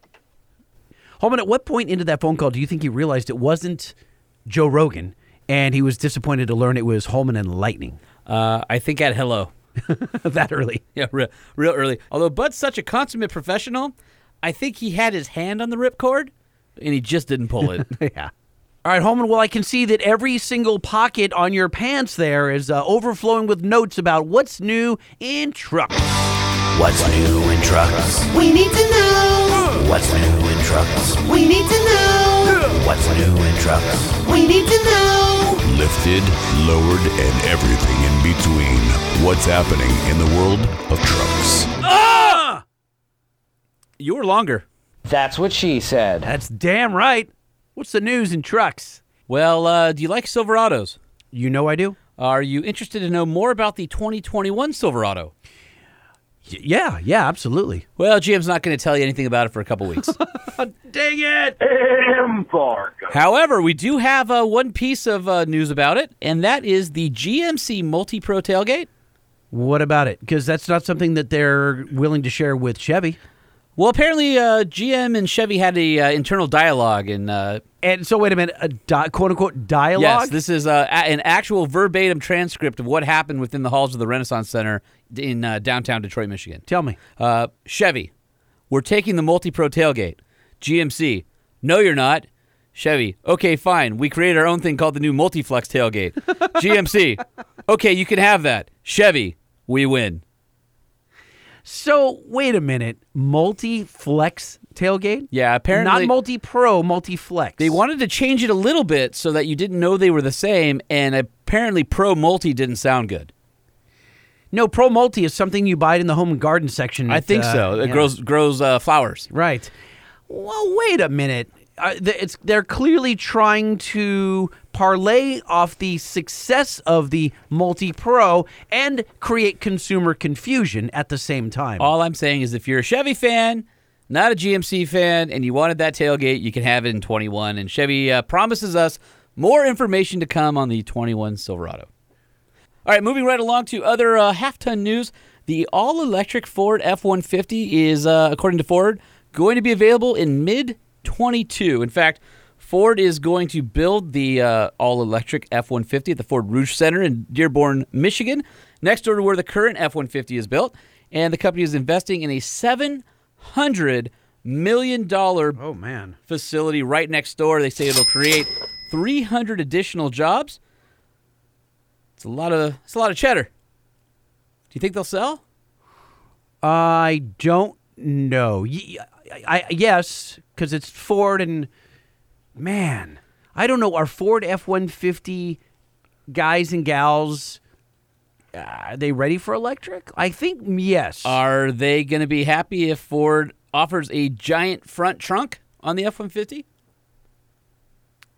Yes, I think so. Okay. What if Because it has... go down this road with me for a second. Okay. I think that Ford F-150 fans are more likely to adopt electrification than diesel fans. Would you agree with that? Yeah, but you can get an F-150 diesel. Yes, the 3-liter, but you can also get a half-ton GM diesel. yeah, low adoption. And I a half-ton Ram diesel. But that's not really a thing. It's just not yet. But in the half-ton... So are you saying that half-tons are more likely to invest in electric drivetrain than in the diesel drivetrains? Yes, that is what I'm saying. Okay. What if it offered mobile power generation, like the 21 F-150 hybrid that was recently announced? Mobile power regeneration. So regenerative Generation, braking? not regeneration. Generation, Oh. where you can plug in your power tools and power up a job site. Oh, yeah, that be that's cool? that's super cool. Absolutely. What if it had approximately 40% lower cost of ownership compared to the internal combustion models? Now, how's that possible? Because it's got to be more expensive to buy. Much lower maintenance costs, though. But is it more expensive to buy, and how long you have to amortize that higher price, right? Over the life of the vehicle. Stay tuned. What if it had Damn two you. electric motors? Dual motor, okay, yes. What if they were more powerful than any F-150 currently available? That's cool. And the fastest truck acceleration and the ability to tow big loads. I mean, it all sounds good. I mean, there's no numbers yet, but they're saying that's what to expect. It's Ford. They're going to bring it, I'm sure. Over-the-air updates. And Don't you get that with most electric vehicles? Over-the-air updates now? It's yeah, kind but of you a don't. thing? You're just now starting to get that into most mainstream vehicles. So the fact that it is that the mainstream vehicles are offering that feature and that this will carry forward means that it'll be in line for expectations of electric vehicle owners. So that's the end, then, of modifying your vehicle, then, right? I mean, I don't see why you couldn't put a lift kit and stuff on it. Yeah, you change your tires, and the OEs know about it. You change the gear ratio, the OEs know about it. You change anything on that sucker, the OEs know about it. Now, I guess you wouldn't change gears, right, because it's electric, so what would you do? I don't know, man. You mod it, and they're going to know because they're checking in. That's a tough one. So you think this is the industry killer for the aftermarket? The Yeah. beginning of the end. I do. That is so sad. Don't you? But would you need to mod it if it went 0 to 60 in like 3 seconds? Yeah, you would. You would make it Yeah? go faster. What's yeah? Well, because at first you think, no, that's wicked fast, but after you drive around in that for a year, you're like, oh, it feels slow. We're all going to get used to it. I mean, you're used to. You drove around a 702 horsepower truck, and you're like, you got used to it. You're like, oh, I'd love to drive around an No, 800 you never get horsepower. used. Well, you never get used know to it. that's You just always not love true. it. Yeah. I mean, There's always more. I mean, I guess so.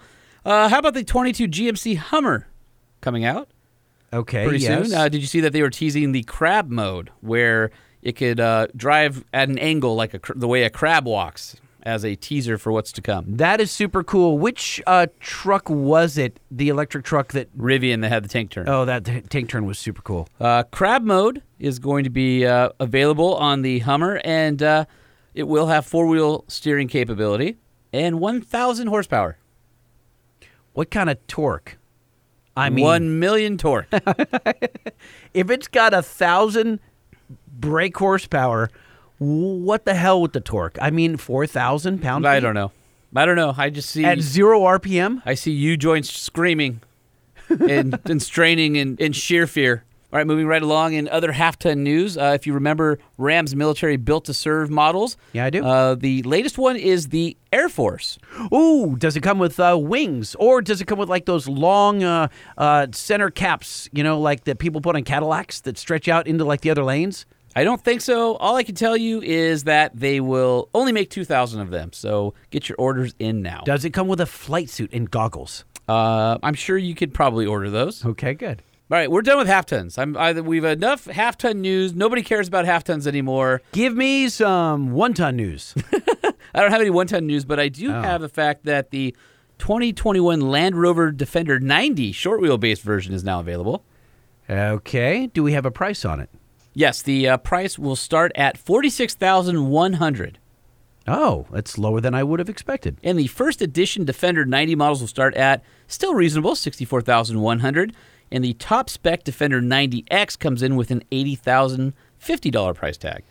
All right, that's more in line with what I would expect. So, of course, these are the 2-doors. The 4-door has been out for the past, 6-9 months or so. And what's funny is Defender 90 stood for a 90-inch wheelbase, and 110 stood for a 110-inch wheelbase. Did not know that. And these have neither. They decided to go with Defender 90, and the wheelbase is much longer. So. Okay. Anyway, just marketing department. So this, make me giggle. So I want you to start calling me Thin J from now on. That's right. I was going to call you size small. Yes. So I mean, you got no 1-ton news for me? All right, I have one story.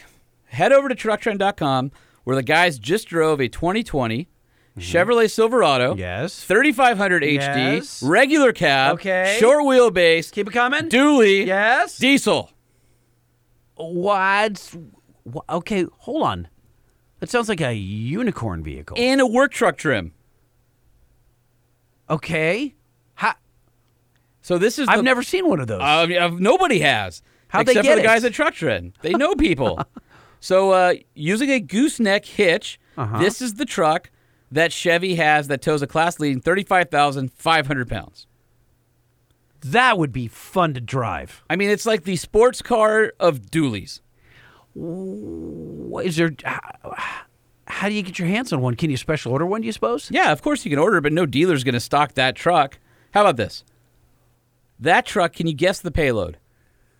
Okay, a payload. 3,300 pounds? 6,350 pounds. Over a ton in the bed. And if you wanted to tow with a fifth wheel, 32,000 pounds, or a conventional bumper pull, 20,000 pounds. If you want to see this pickup truck ridiculousness, head over to trucktrend.com where they did a full review on it. And I heard there might be more to come in this configuration that we can talk about in the future. Are you telling me there's a sport truck coming? That's not what I'm telling you at all. Oh, what do you? I'm just saying no. There's. We'll talk about it when it's time. I just can't talk about it yet. Damn you! I mean, I can't help what I can't talk about. That sounds like a super dope badass truck. It's come on. It's a single cab. Yes. Dually. Yeah. Max tow. 10-speed. L5P. Yes. Work truck. Super Yes. light. Yes. 35. Do you have anything that weighs 35,500 pounds? My belly. No, that's payload. Oh, I see.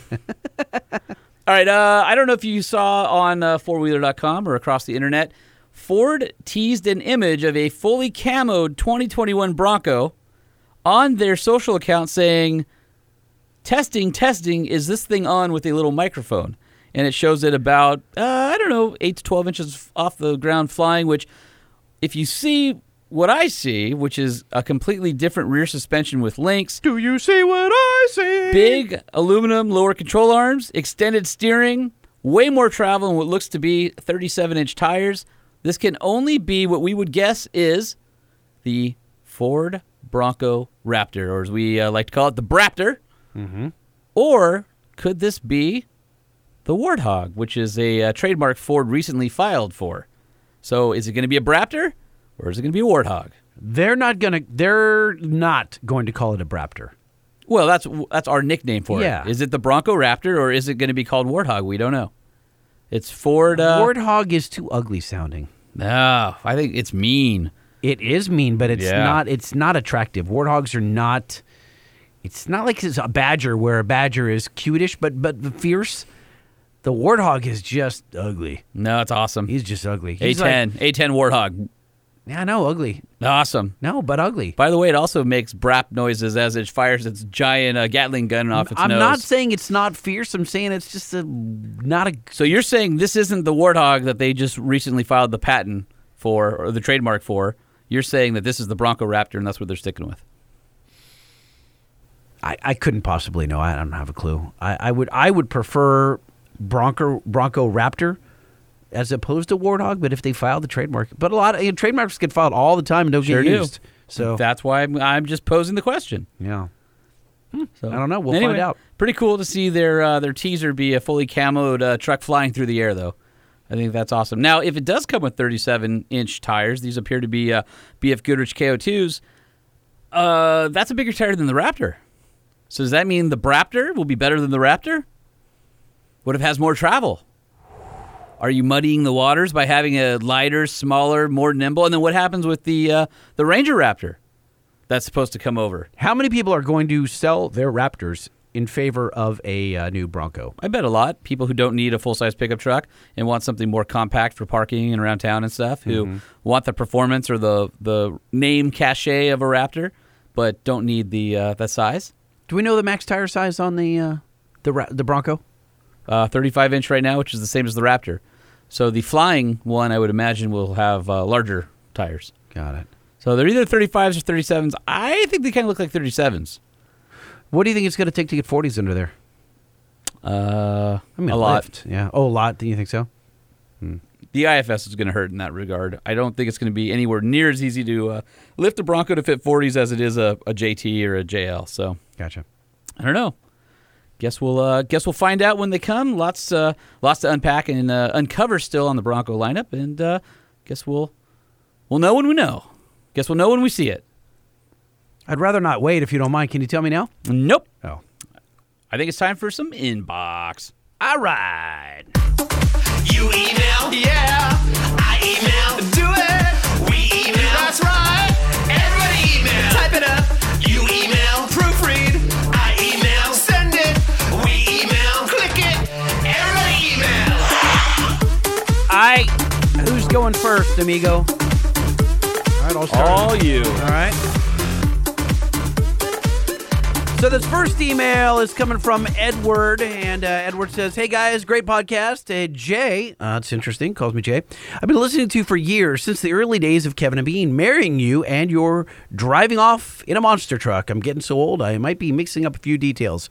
So this is crazy. This will interest you. As a old Kevin and Bean K-Rock listener, Ed, the jingle you just listened to was recorded by Mr. Omar Khan, who is still with K-Rock.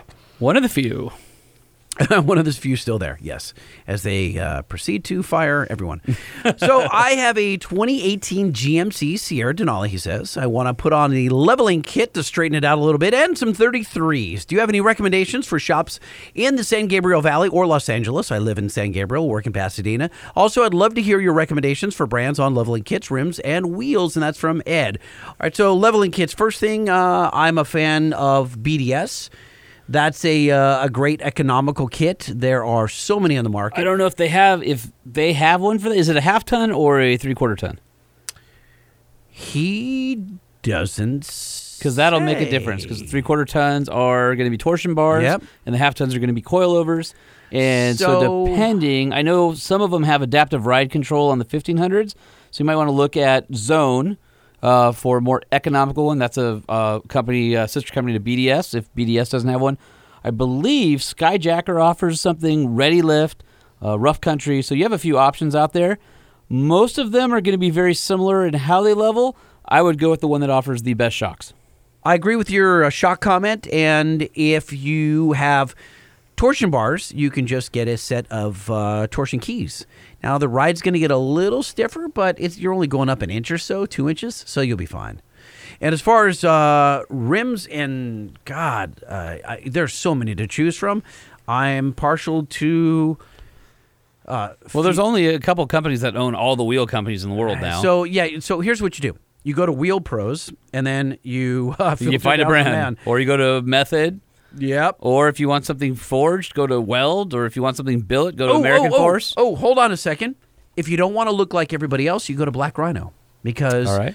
Black Rhino's got some pretty sick wheels, some brand new ones. Aren't they sister brand of TSW? They are owned by TSW. So, yes, if you want to look at some unusual, go to, again, if they're too weird for you, then you can go to your Fuels and your The problem is KMCs we and don't all those. we don't know what your design preference is or your styling aesthetic. So there's a gazillion wheels, lots of good companies. All the cast wheels are basically made in Taiwan and China.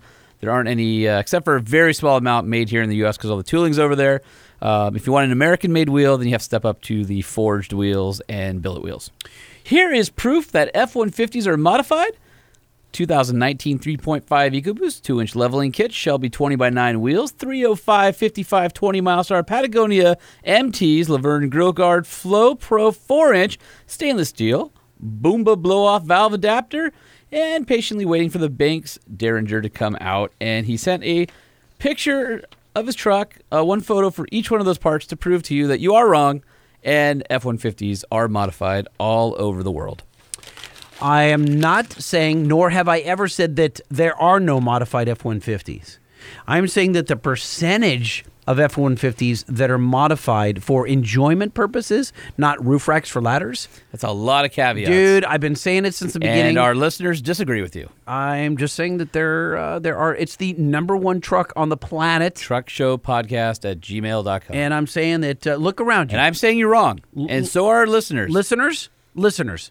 Hold on, stay out of it for a second. They are listening to you saying you're wrong. When you are driving down the highway, look around you, and of the F-150s that you see, what is the percentage that is modified? 75%. Are you serious? Yes. I'm saying less than 15%. You are so wrong.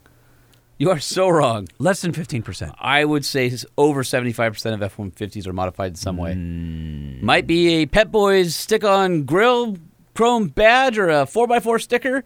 Might be leveling kit. Might be a badass turbocharger kit. Doesn't matter. That's a modification. Vast majority of F-150s are modified. Nope. Agree to disagree. I will not agree to disagree. I will just disagree and have my friends at the Truck Show Podcast listener base write in truckshowpodcast@gmail.com. Somebody's got to back me up. All right, you know what I'm going to do? I'm going to call my good friends over at SEMA and have them run me a vehicles and operation report. Do it. And then find out how many are modified. And then you're going to bury it when you find out that you are so wrong. Hell no, I'm going to come in if I'm wrong. Less than 15% is what you said. 15%, yeah. If I come in and I'm 15% or less then? 15 or less. Okay. 15 or less. All right. So if it's 16, I lose. Okay. All right.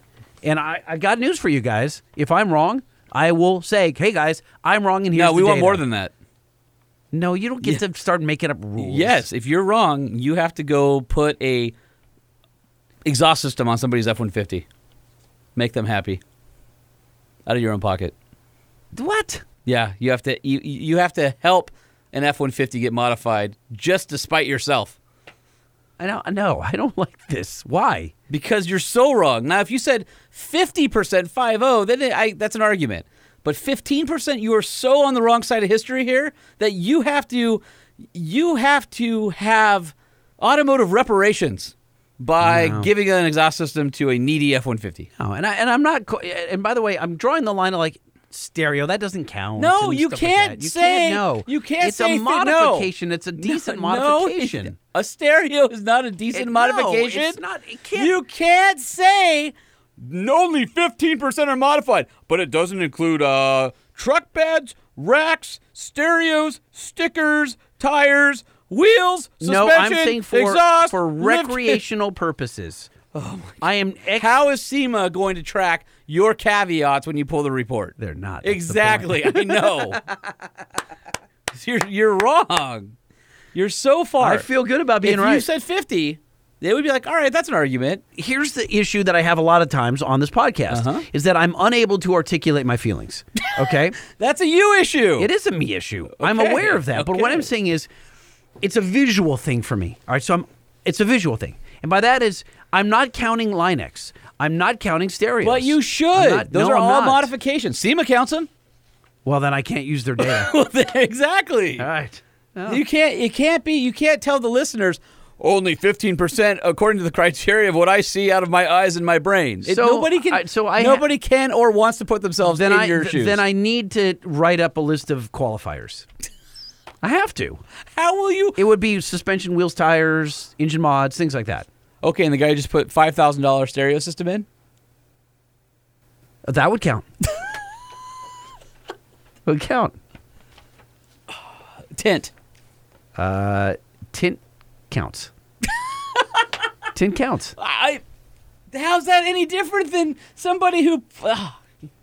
I'm moving on. Yeah, do so. truckshowpodcast@gmail.com. Please, I'm not reading your email. Please, somebody email that I am not the only one in this room who is completely flabbergasted by my man Lightning here. Labor Day weekend. I got this one from Max Twaddell. Actually, this is your turn. I'm stepping on you. I'm going to read it anyway.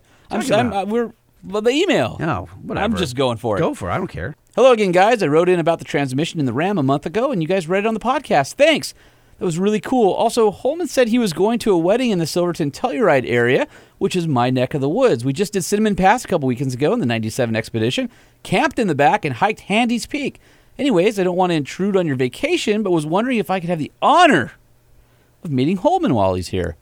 Not sure if you were planning on coming through Durango at all, or I would be willing to meet you wherever, if that's possible. Again, I don't want to be a hassle or take up vacation time. Let me know. Thanks, Max. And, you do not need to meet Holman. That's a total downer, buzzkill, waste of time. Max, I unfortunately would have loved to have met you. We were a little bit of a tight schedule running around and doing all the things we did, but I just printed out emails today, and I've been back for a week and a half. I apologize for missing you, but I'll let you know next time I'm in the area, and maybe we can meet up. But my only rule is you have to buy me a beer. That's fair, right? Wow.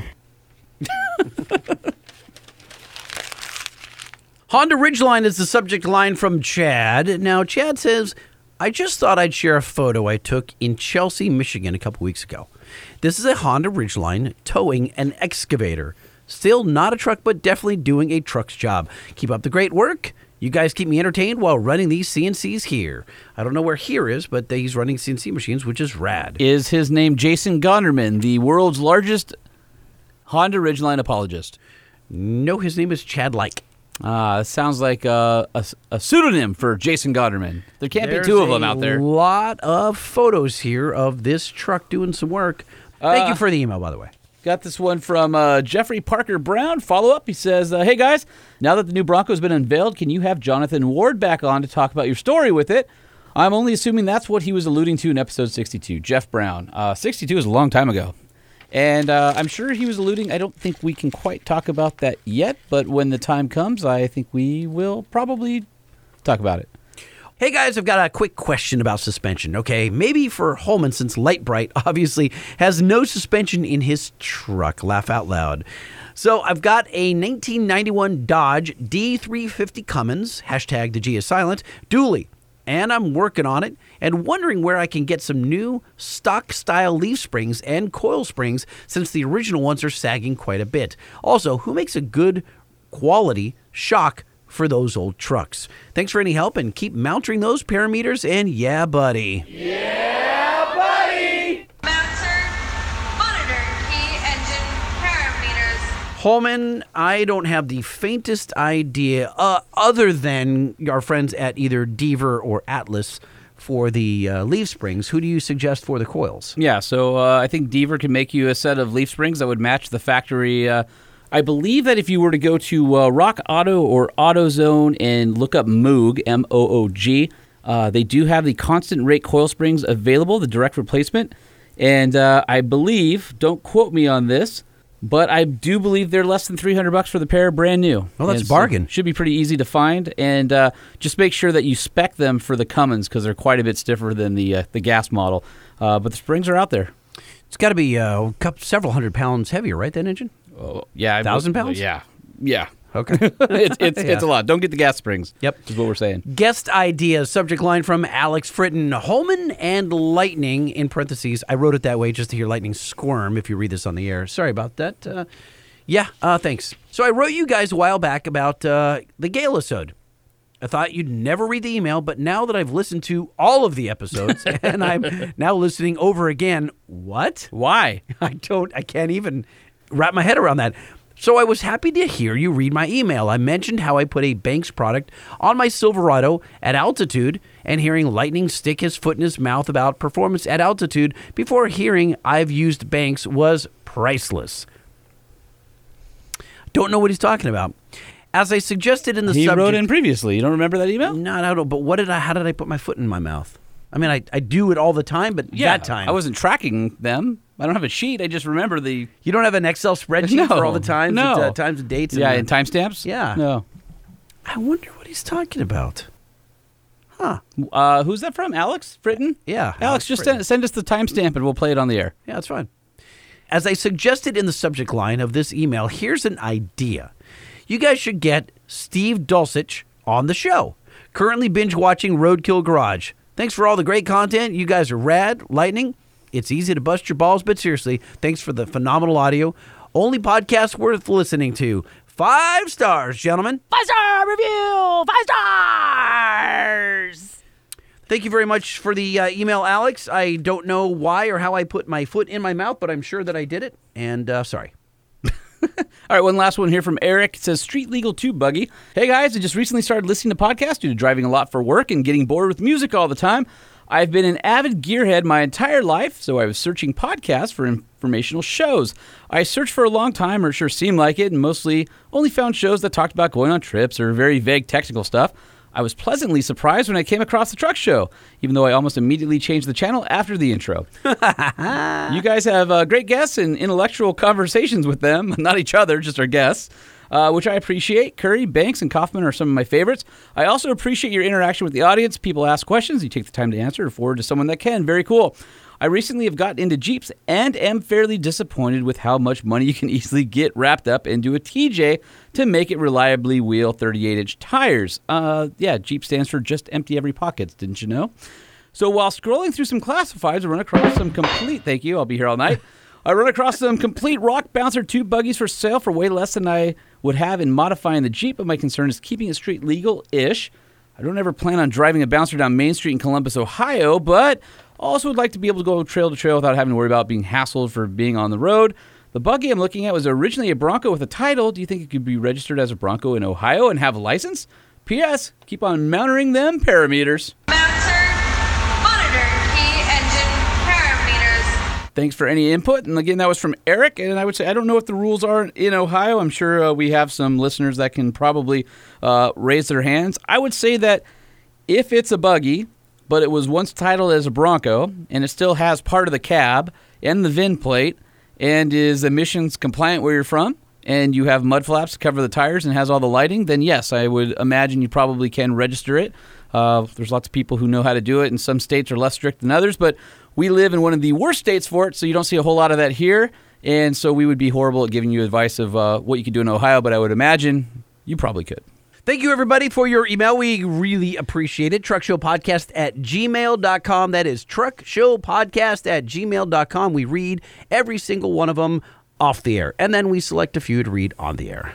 We did not play any 5-star hotline calls, which we're idiots, morons. You should be upset with us that we didn't, but that doesn't mean that you shouldn't call and leave a great message right now. 657-205-6105. 657-205-6105. It is the 5-star hotline. If you can't remember the number, just go to our Instagram @TruckShowPodcast, hit the call button, and it will dial us up and you can leave a message. Now, here's the thing with the messages. I would also like some Know Your Notes. And what a Know Your Note is, that's where you record your exhaust note. And then Holman and I try to guess what engine you have. It's been a few weeks since we've done that, and I'd love to hear some. We'd love to guess because we're absolutely awful. We're horrific at it, but it's a fun time. So use your voice notes on your phone and then just email it to us or leave it on the 5-star hotline, 657-205-6105. Holman, if you're cool with it, I'd love a little truck review action. Well, I got one. Truck review. Yeah. Rolling coal and dragging truck nuts. Oh, super. I mean, what happened? We both just we forgot. We phoned it in. No, we forgot. Yeah, Because I was thinking this isn't the one where we do it at the same time. It is, though. It is. Should we do it again? Yeah. All right. Truck review. Yeah. Rolling coal and dragging truck nuts.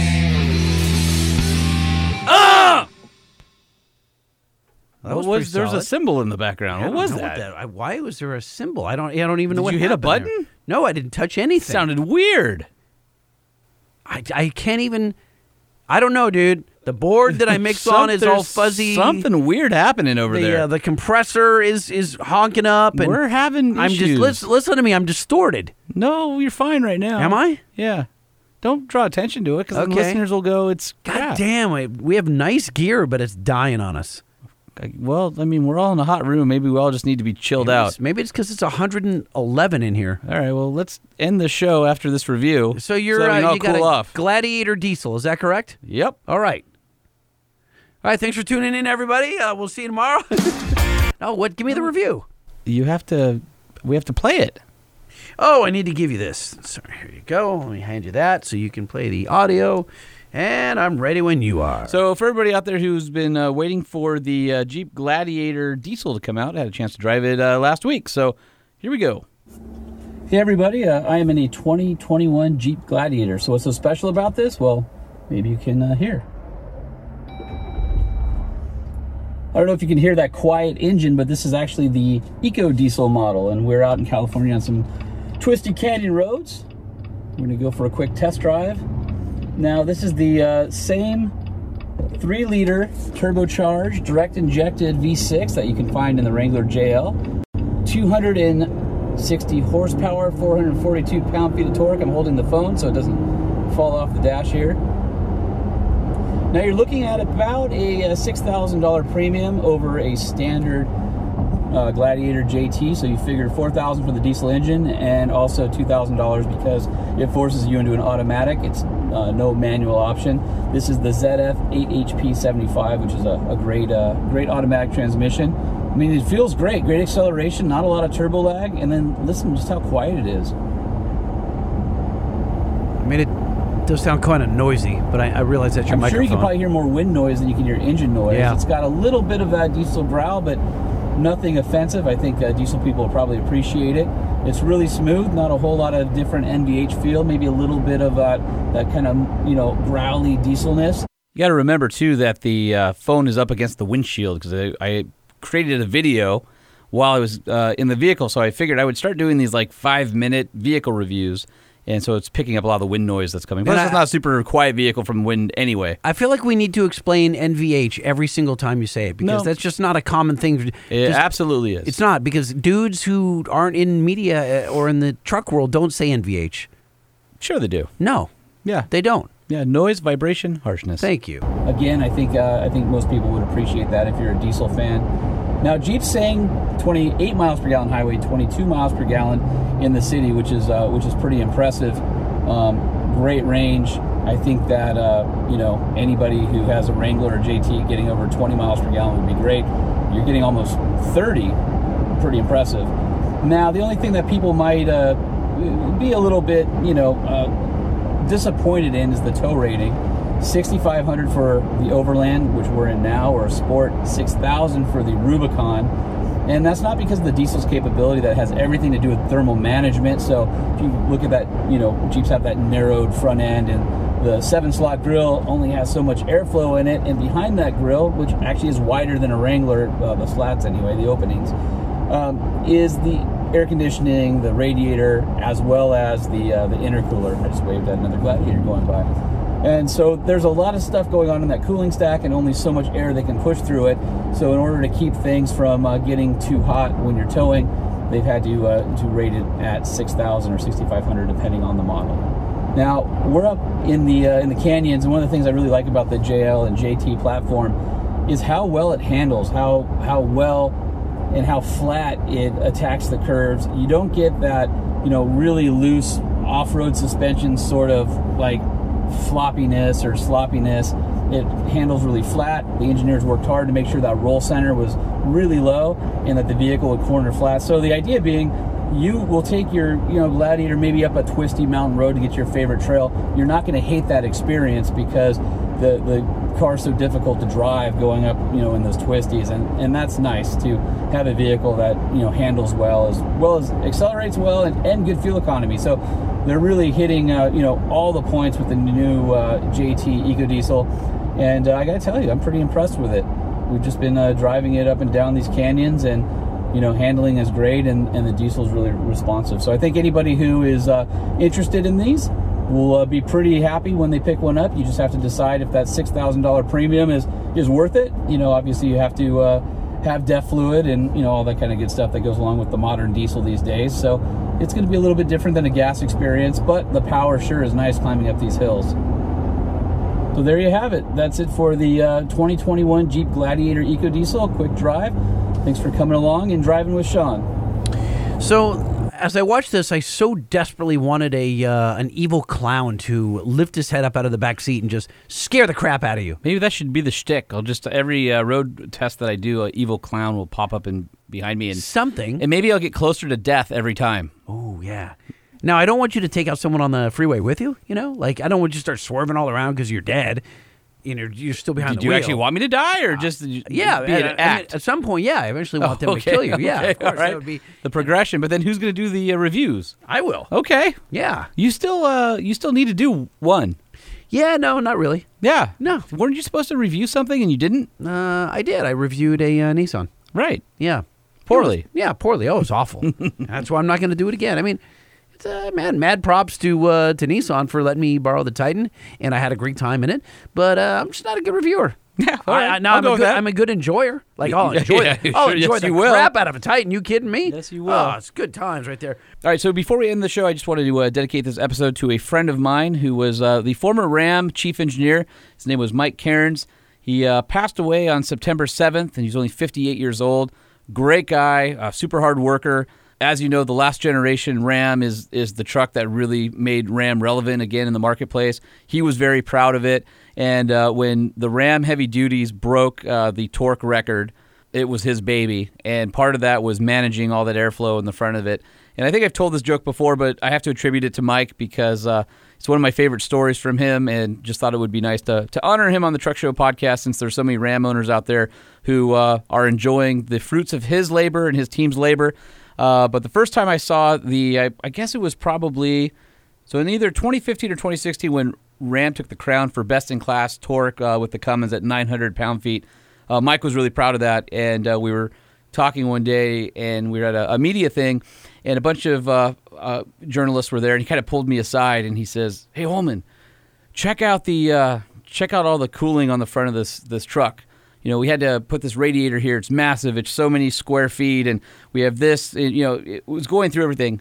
And he was super proud. He goes, "You see our Charge air cooler down there?" I said, "Yeah." He goes, "We're really proud of that." I go, "Yeah?" He goes, "We call it our low-hanging cack." So see what he did there? Yeah. So anyway, Charge air cooler. CAC. That's yes, right. CAC. And so that was just a fun intercooler, as many would say. Intercooler, yes. right? Yeah. And just one of those fun moments where you've got friends in the industry, and as a journalist, you get to a point where they trust you and they can loosen up around you, and you have kind of fun with what they've been working on. And Mike and I for many years talked about all sorts of things like the Power Wagon. And so you spent enough time together that you could tell CAC jokes. Absolutely. So very, very sudden for him to pass away. Super sad about it. Great guy, and I just wanted to honor him a little bit here on the Truck Show podcast, and definitely going to miss him. And would he have wanted you to tell a CAC joke? I think he absolutely would have been okay with it. Okay. Yeah, absolutely. Right. So on that note, I think we can end our show. Let us know what you think. As always, give us a 5-star review on Apple Podcasts. We really appreciate it. Send us an email. We'll read it on the air. truckshowpodcast@gmail.com. The Truck Show. The Truck Show. The Truck Show. Oh. And he's at LBC Lighting. I'm at Sean P. Holman, and together we are at Truck Show Podcast on all your favorite socials, except for that other one where we're just at Truck Podcast. And don't forget to leave us a 5-star hotline message, 657-205-6105, and tell us what you think. We'll play you on the air. She ran out of steam right there. I wasn't sure what to say. I was looking at you. I thought maybe you were going to jump in. I was going to chime in. Listen, no, I've said 657-205-6105 like 100 times throughout the show. Yeah, but we always say it at the end. Well, we're going to do it again. Here's where we talk about Nissan. 5-year, 100,000-mile warranty, the best in the business on the Titan XD, and the Frontier. Did you like how I did that? Frontier. Why? Well, I should have put on like the echo or something. Okay. You know what I mean? Like Frontier. Yeah, let me try it again. Like Frontier. No. No. Let me try it like You're on the wrong pot. No, let's go like Frontier. Frontier! Like that? Yeah. Okay. 3.8 liter, 9-speed automatic. Check out that new drivetrain. That's the precursor to the 2021. And then also, can't forget the Nissan Titan and Titan XD with the industry's best 5-year, 100,000-mile warranty. I said that already. I'm saying it again. Hey, you know what's funny is people who bought their trucks at the beginning of our show are still under warranty now. Unless they went over 100,000 miles. That means we haven't been doing it long enough. Yeah, so this show needs to go at least 5 years, right? Yeah. Can you take it off the Echo? What are you doing? You don't like it? No, it's horrible. What's wrong with it? Everything. I'll turn that off. All right. Gosh, that's awful. All right. Hey, you guys have great sound. Stop. Why are you sitting so far over there? Could you put the freaking... People don't like when you mess with the audio. I'm not messing with the audio. Stop. No, there's nothing wrong with the audio. You're literally a 14-year-old pushing buttons. There's nothing wrong with the audio. See, what you guys don't understand is that we have a piece of equipment that's failing, and Lightning is throwing a tantrum. But instead of kicking things, he's screwing them with all the buttons and knobs. Could you put it back to normal, please? All right, here we go. There you go. There you go. Now it's better. I'm literally done with you and the show. We have to talk about Decked. Now, Decked is Put it back to normal. Nobody wants to hear the show like this. Is that better? No. What's wrong with you? All right, here we go. There. Now we're in both your ears. Gee, I wonder why everybody is wondering about how horrible the show is. Here's the thing about Decked. You need a deck system for your truck or your van. Or a D-bag for your back. Or that too. Or D-bag as your co-host. Well, everyone's got a D-bag for a Everybody has a D-bag in their life, but not all of it can carry anything. This one can. Oh, the one from Decked. Yeah. I thought you were pointing at yourself. No, I'm not going to carry a squad. Definitely don't carry the show. No, absolutely not. I barely put in any work. Deck.com. Thanks for nothing. No, thanks for everything. Nissan and Decked. Oh, no, I was talking to you, not our sponsors. All right, well, I accept. Dude, that was painful.